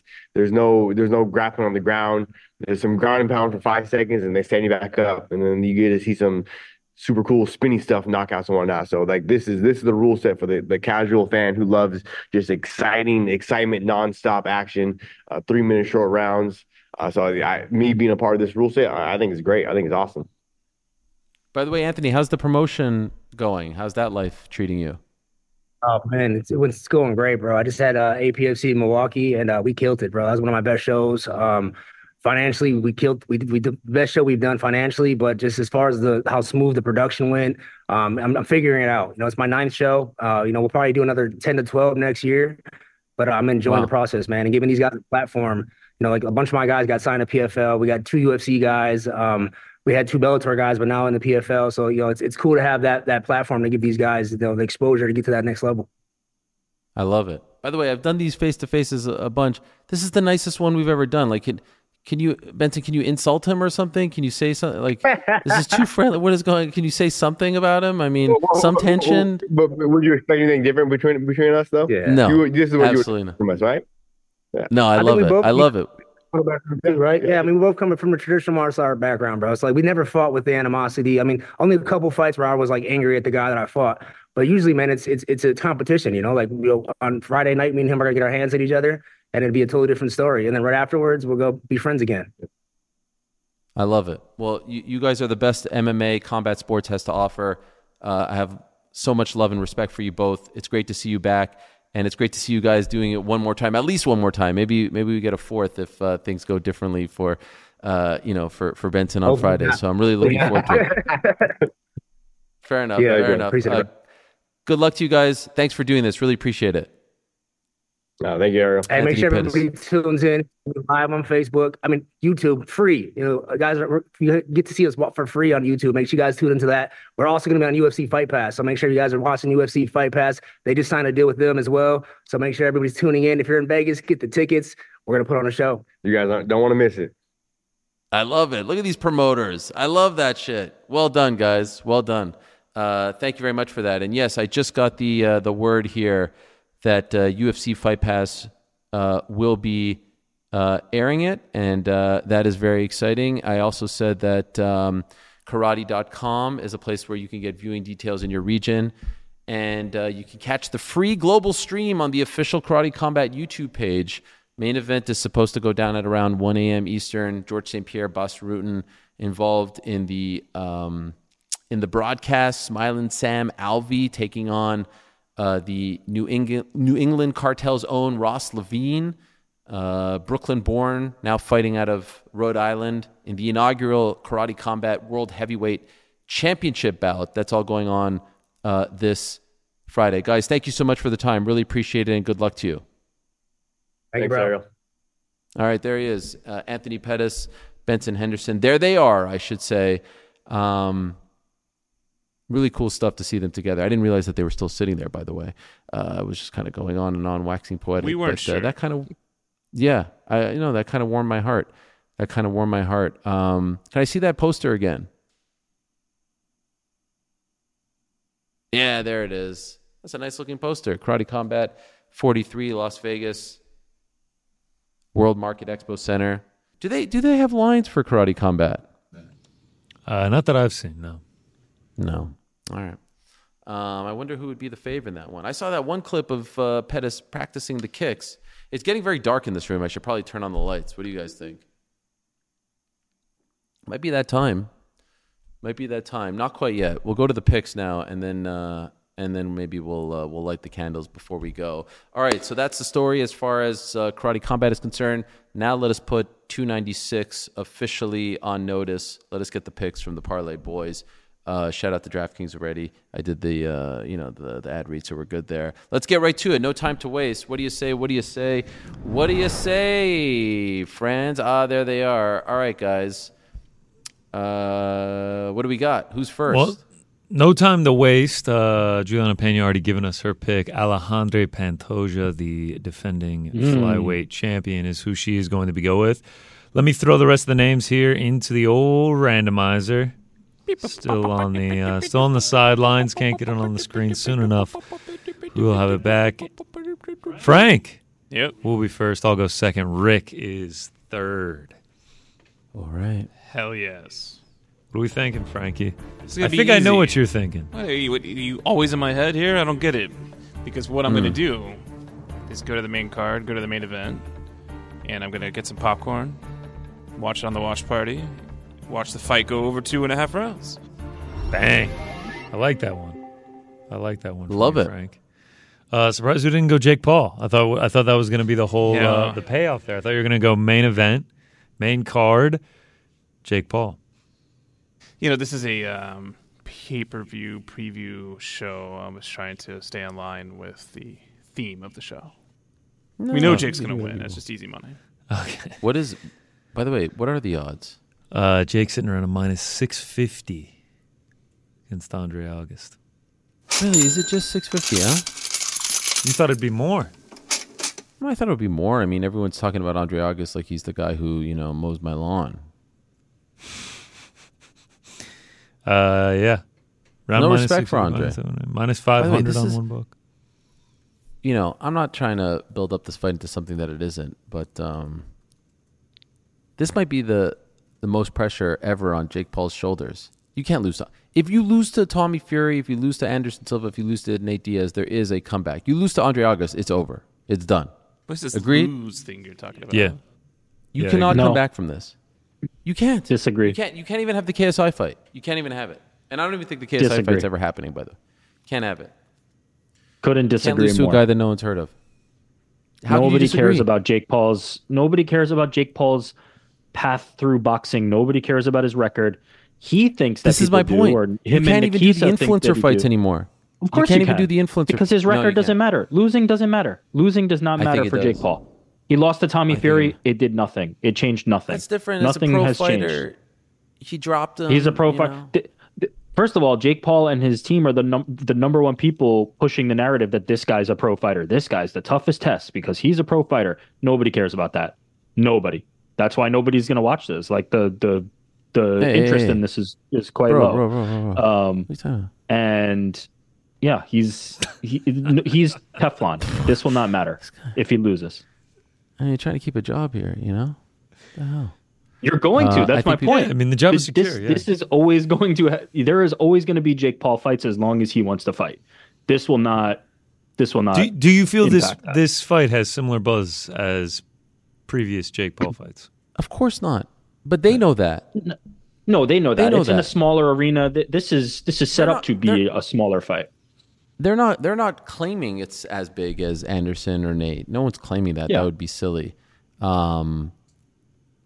This is just him proving that I'm taking the necessary steps to get to the big boxing match for the big world title.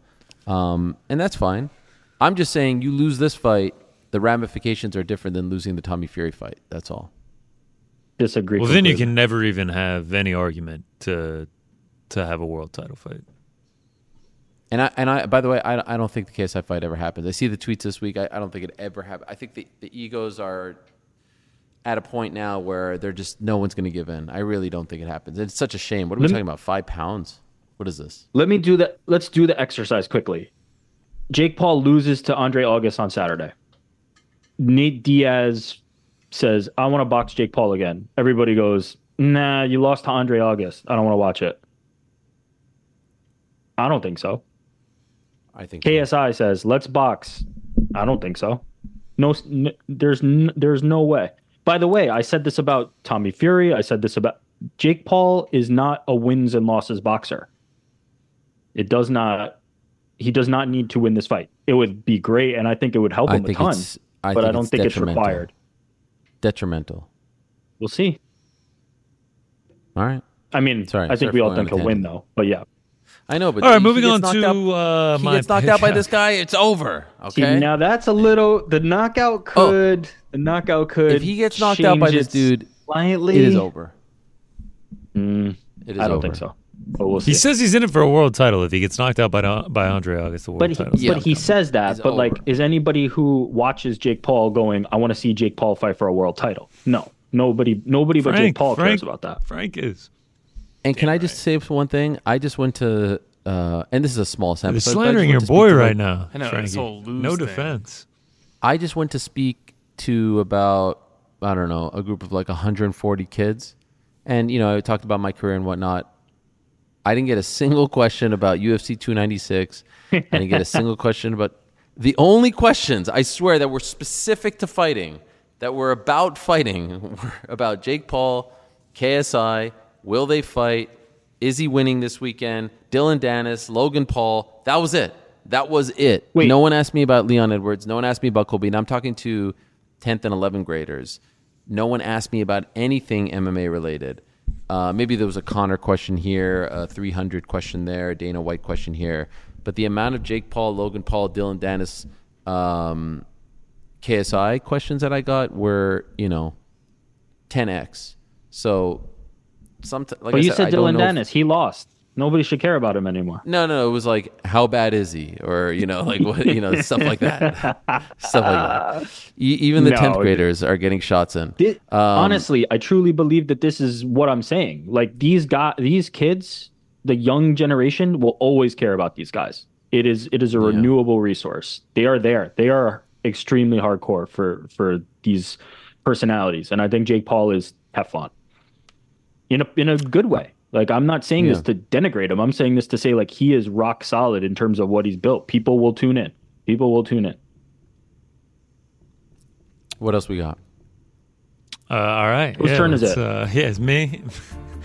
My turn. Back to UFC 296 here. I will be taking the major prospect, undefeated, 17-0, 17 wins, via finish, Shavkat Rakhmonov, minus 650. Gets to plus 119 on the old parlay here. And that brings us to Rick to close us out. Need a winner. Need to close out the year with a winner. Yeah, easy. Casey O'Neill, lock it in. There it is. Did you hear what I said earlier? Did you hear what I said earlier? I heard what you said. Yeah. Rewind the tape. She literally go back to the. She said, "I'm watching. Go back to, I'm watching to see if New York Rick talk any side. We need to clip this off and send it to her." Hi, Casey. We can cut this off. Go back to the last time she fought. What was my parlay boys pick? Yes, it was Casey O'Neill. Casey O'Neill. So, Casey, it's on you now.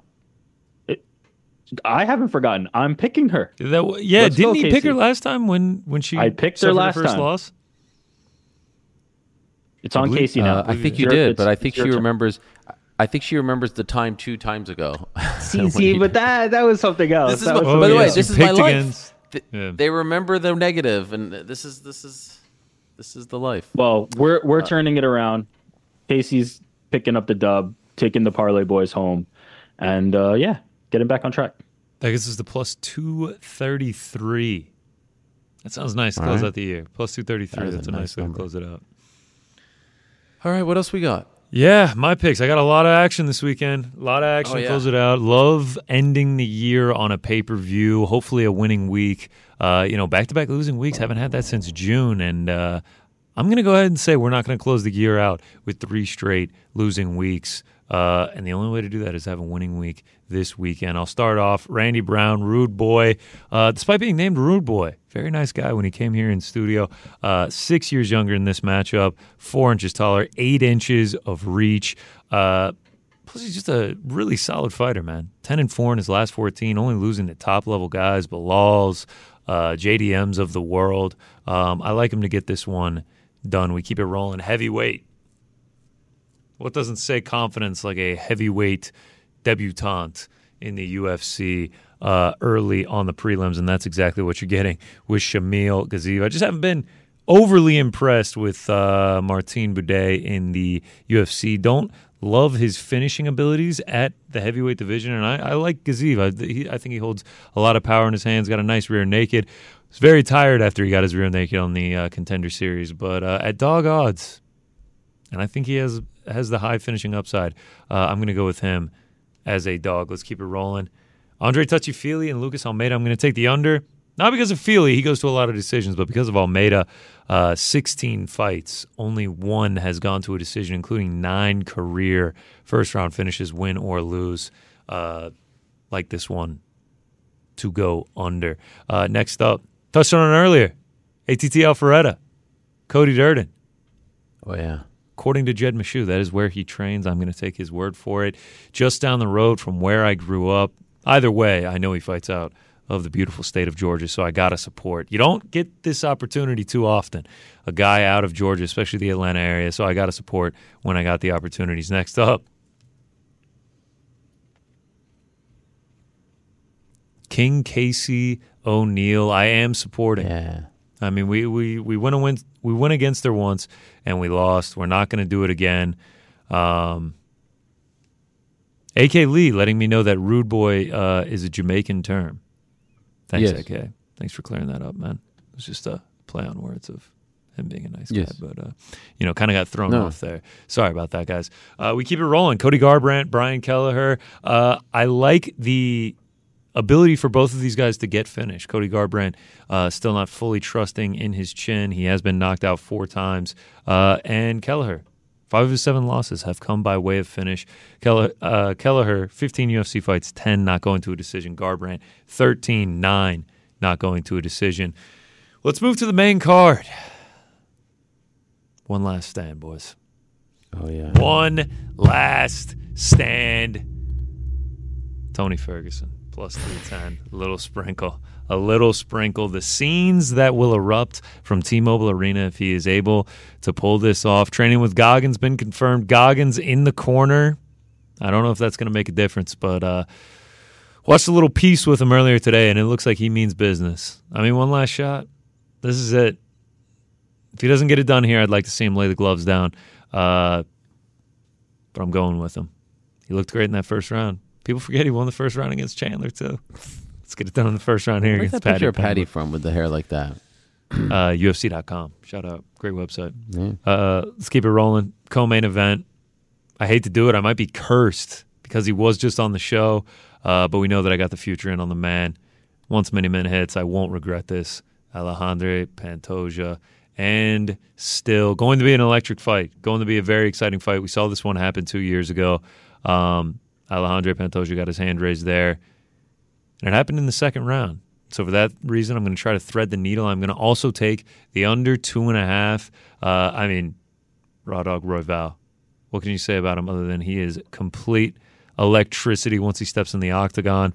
8 of his last 9 have gone under the 2.5, and Pantoja is willing to engage in a fight like that. 5 of his last 9 have gone under 2.5, and we saw the fight, how it played out last time. A second-round finish. Could be anybody's game, but I am going to go with the under 2.5 to the main event. I'm going to go with Leon Rocky Edwards. And still to defend the takedowns enough to keep it standing. And maybe, according to Dave Lovell, out-wrestle Colby Covington. Is that the rumors going around? I was very impressed the last time out against Kamaru Usman, getting the point taken and still getting the decision victory. I thought he looked good. The striking looked great. Precision striker.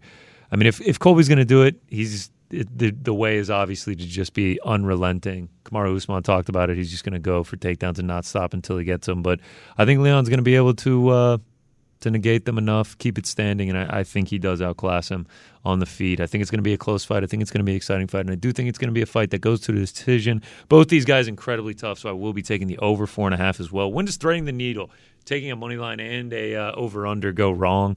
And I'm doing it in the main and co-main. That's how you close out the year. Leon never been finished. 10 of his last 13 have gone to a decision, and the 3 that ended in a finish, they all ended in the last 2 minutes of the fight. And then Colby 7 of his last 9 have gone to a decision. One of those ending in the 5th round. So super durable guys, super tough guys. I like this one to go long. Just a couple parlays before we get out of here. The one from last week coming over to this week. A little future prospects parlay, Gary Rachmanov, and then a pacifist parlay. 7 legs of over 1.5s. Again, I tell you, what could go wrong? That's it. A lot of action.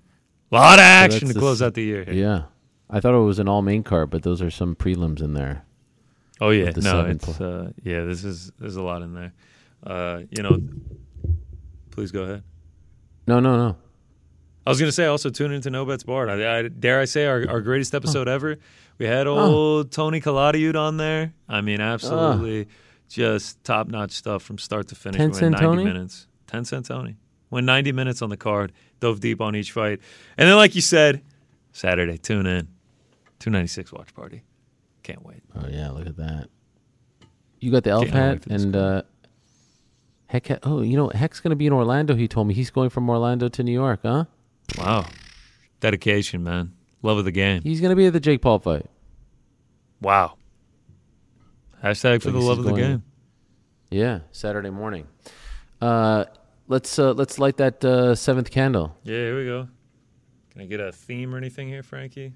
Yeah. Dun, dun, Happy dun, Hanukkah. dun, dun, dun, dun, dun, dun, dun, dun, dun, dun, dun, dun, dun, dun. Dun, dun, dun, dun, dun, dun, dun. I'm singing it. Boom. There it is. Oh, ba-da. There we go. Yeah.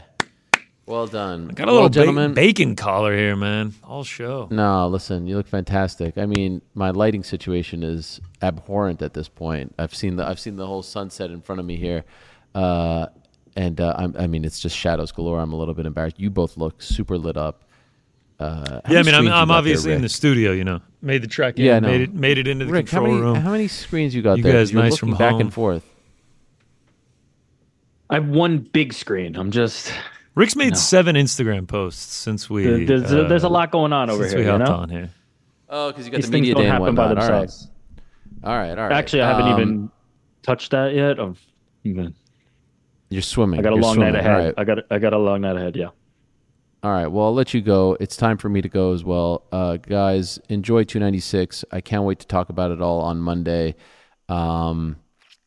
I am off to do some stuff and then go to Orlando, and then I'll be back in the saddle to watch it all on Saturday, and we'll be back for our final week of shows next week, Monday, Wednesday, 2-week break, award show, first week of January. It's going to be a grand old time. For now, though, let us say goodbye. I did all my Cash Apps. Did I not? I thought I did them all. Thank you to DraftKings. It is time. Yeah. What are you going to be doing before you go to Orlando? I got some fun things that'll hopefully be coming out in the near future. Stuff that's important to me, near and dear to my heart. Dare I say bucket list stuff, Frank? Yeah. It's exciting. Do you think that we overuse the term bucket list as a society? I don't think we use it enough. Everything should be on the bucket list. Well, isn't technically a bucket list something that you put together when you are, about to say goodbye? Oh. No, it's just something you do before you kick the bucket. That's what I thought. I know, but aren't you only technically supposed to... Who is the police of the bucket list? You just make it, and then there's things you want to do before you kick the bucket. If you make an illegal entry on the bucket list, do they come get you? Has the wish list been overtaken by the bucket list? Should we technically just say wish list? No. The things you want to do before you die. That's it. Wish list seems more fantastical. And there's no world where the bucket list can only be written when you're on the verge of passing away? No. I think this has all been ruined by that one movie, The Bucket List, about 2 old guys that get cancer or whatever. Yeah, way to go, movie. Yeah. I got a bucket list. In any you actually have a physical one? Yeah. It's written on a bucket. Wow. You can only write so much. You should fill the bucket with all the items. Thank you, Dave Lovell. Thank you to Brandon Royval. Thank you to Merab Dvalishvili, Khalil, Rountree, Benson, Henderson, Anthony Pettis. Back on Monday, same time and place as the Peace. I'm out of here.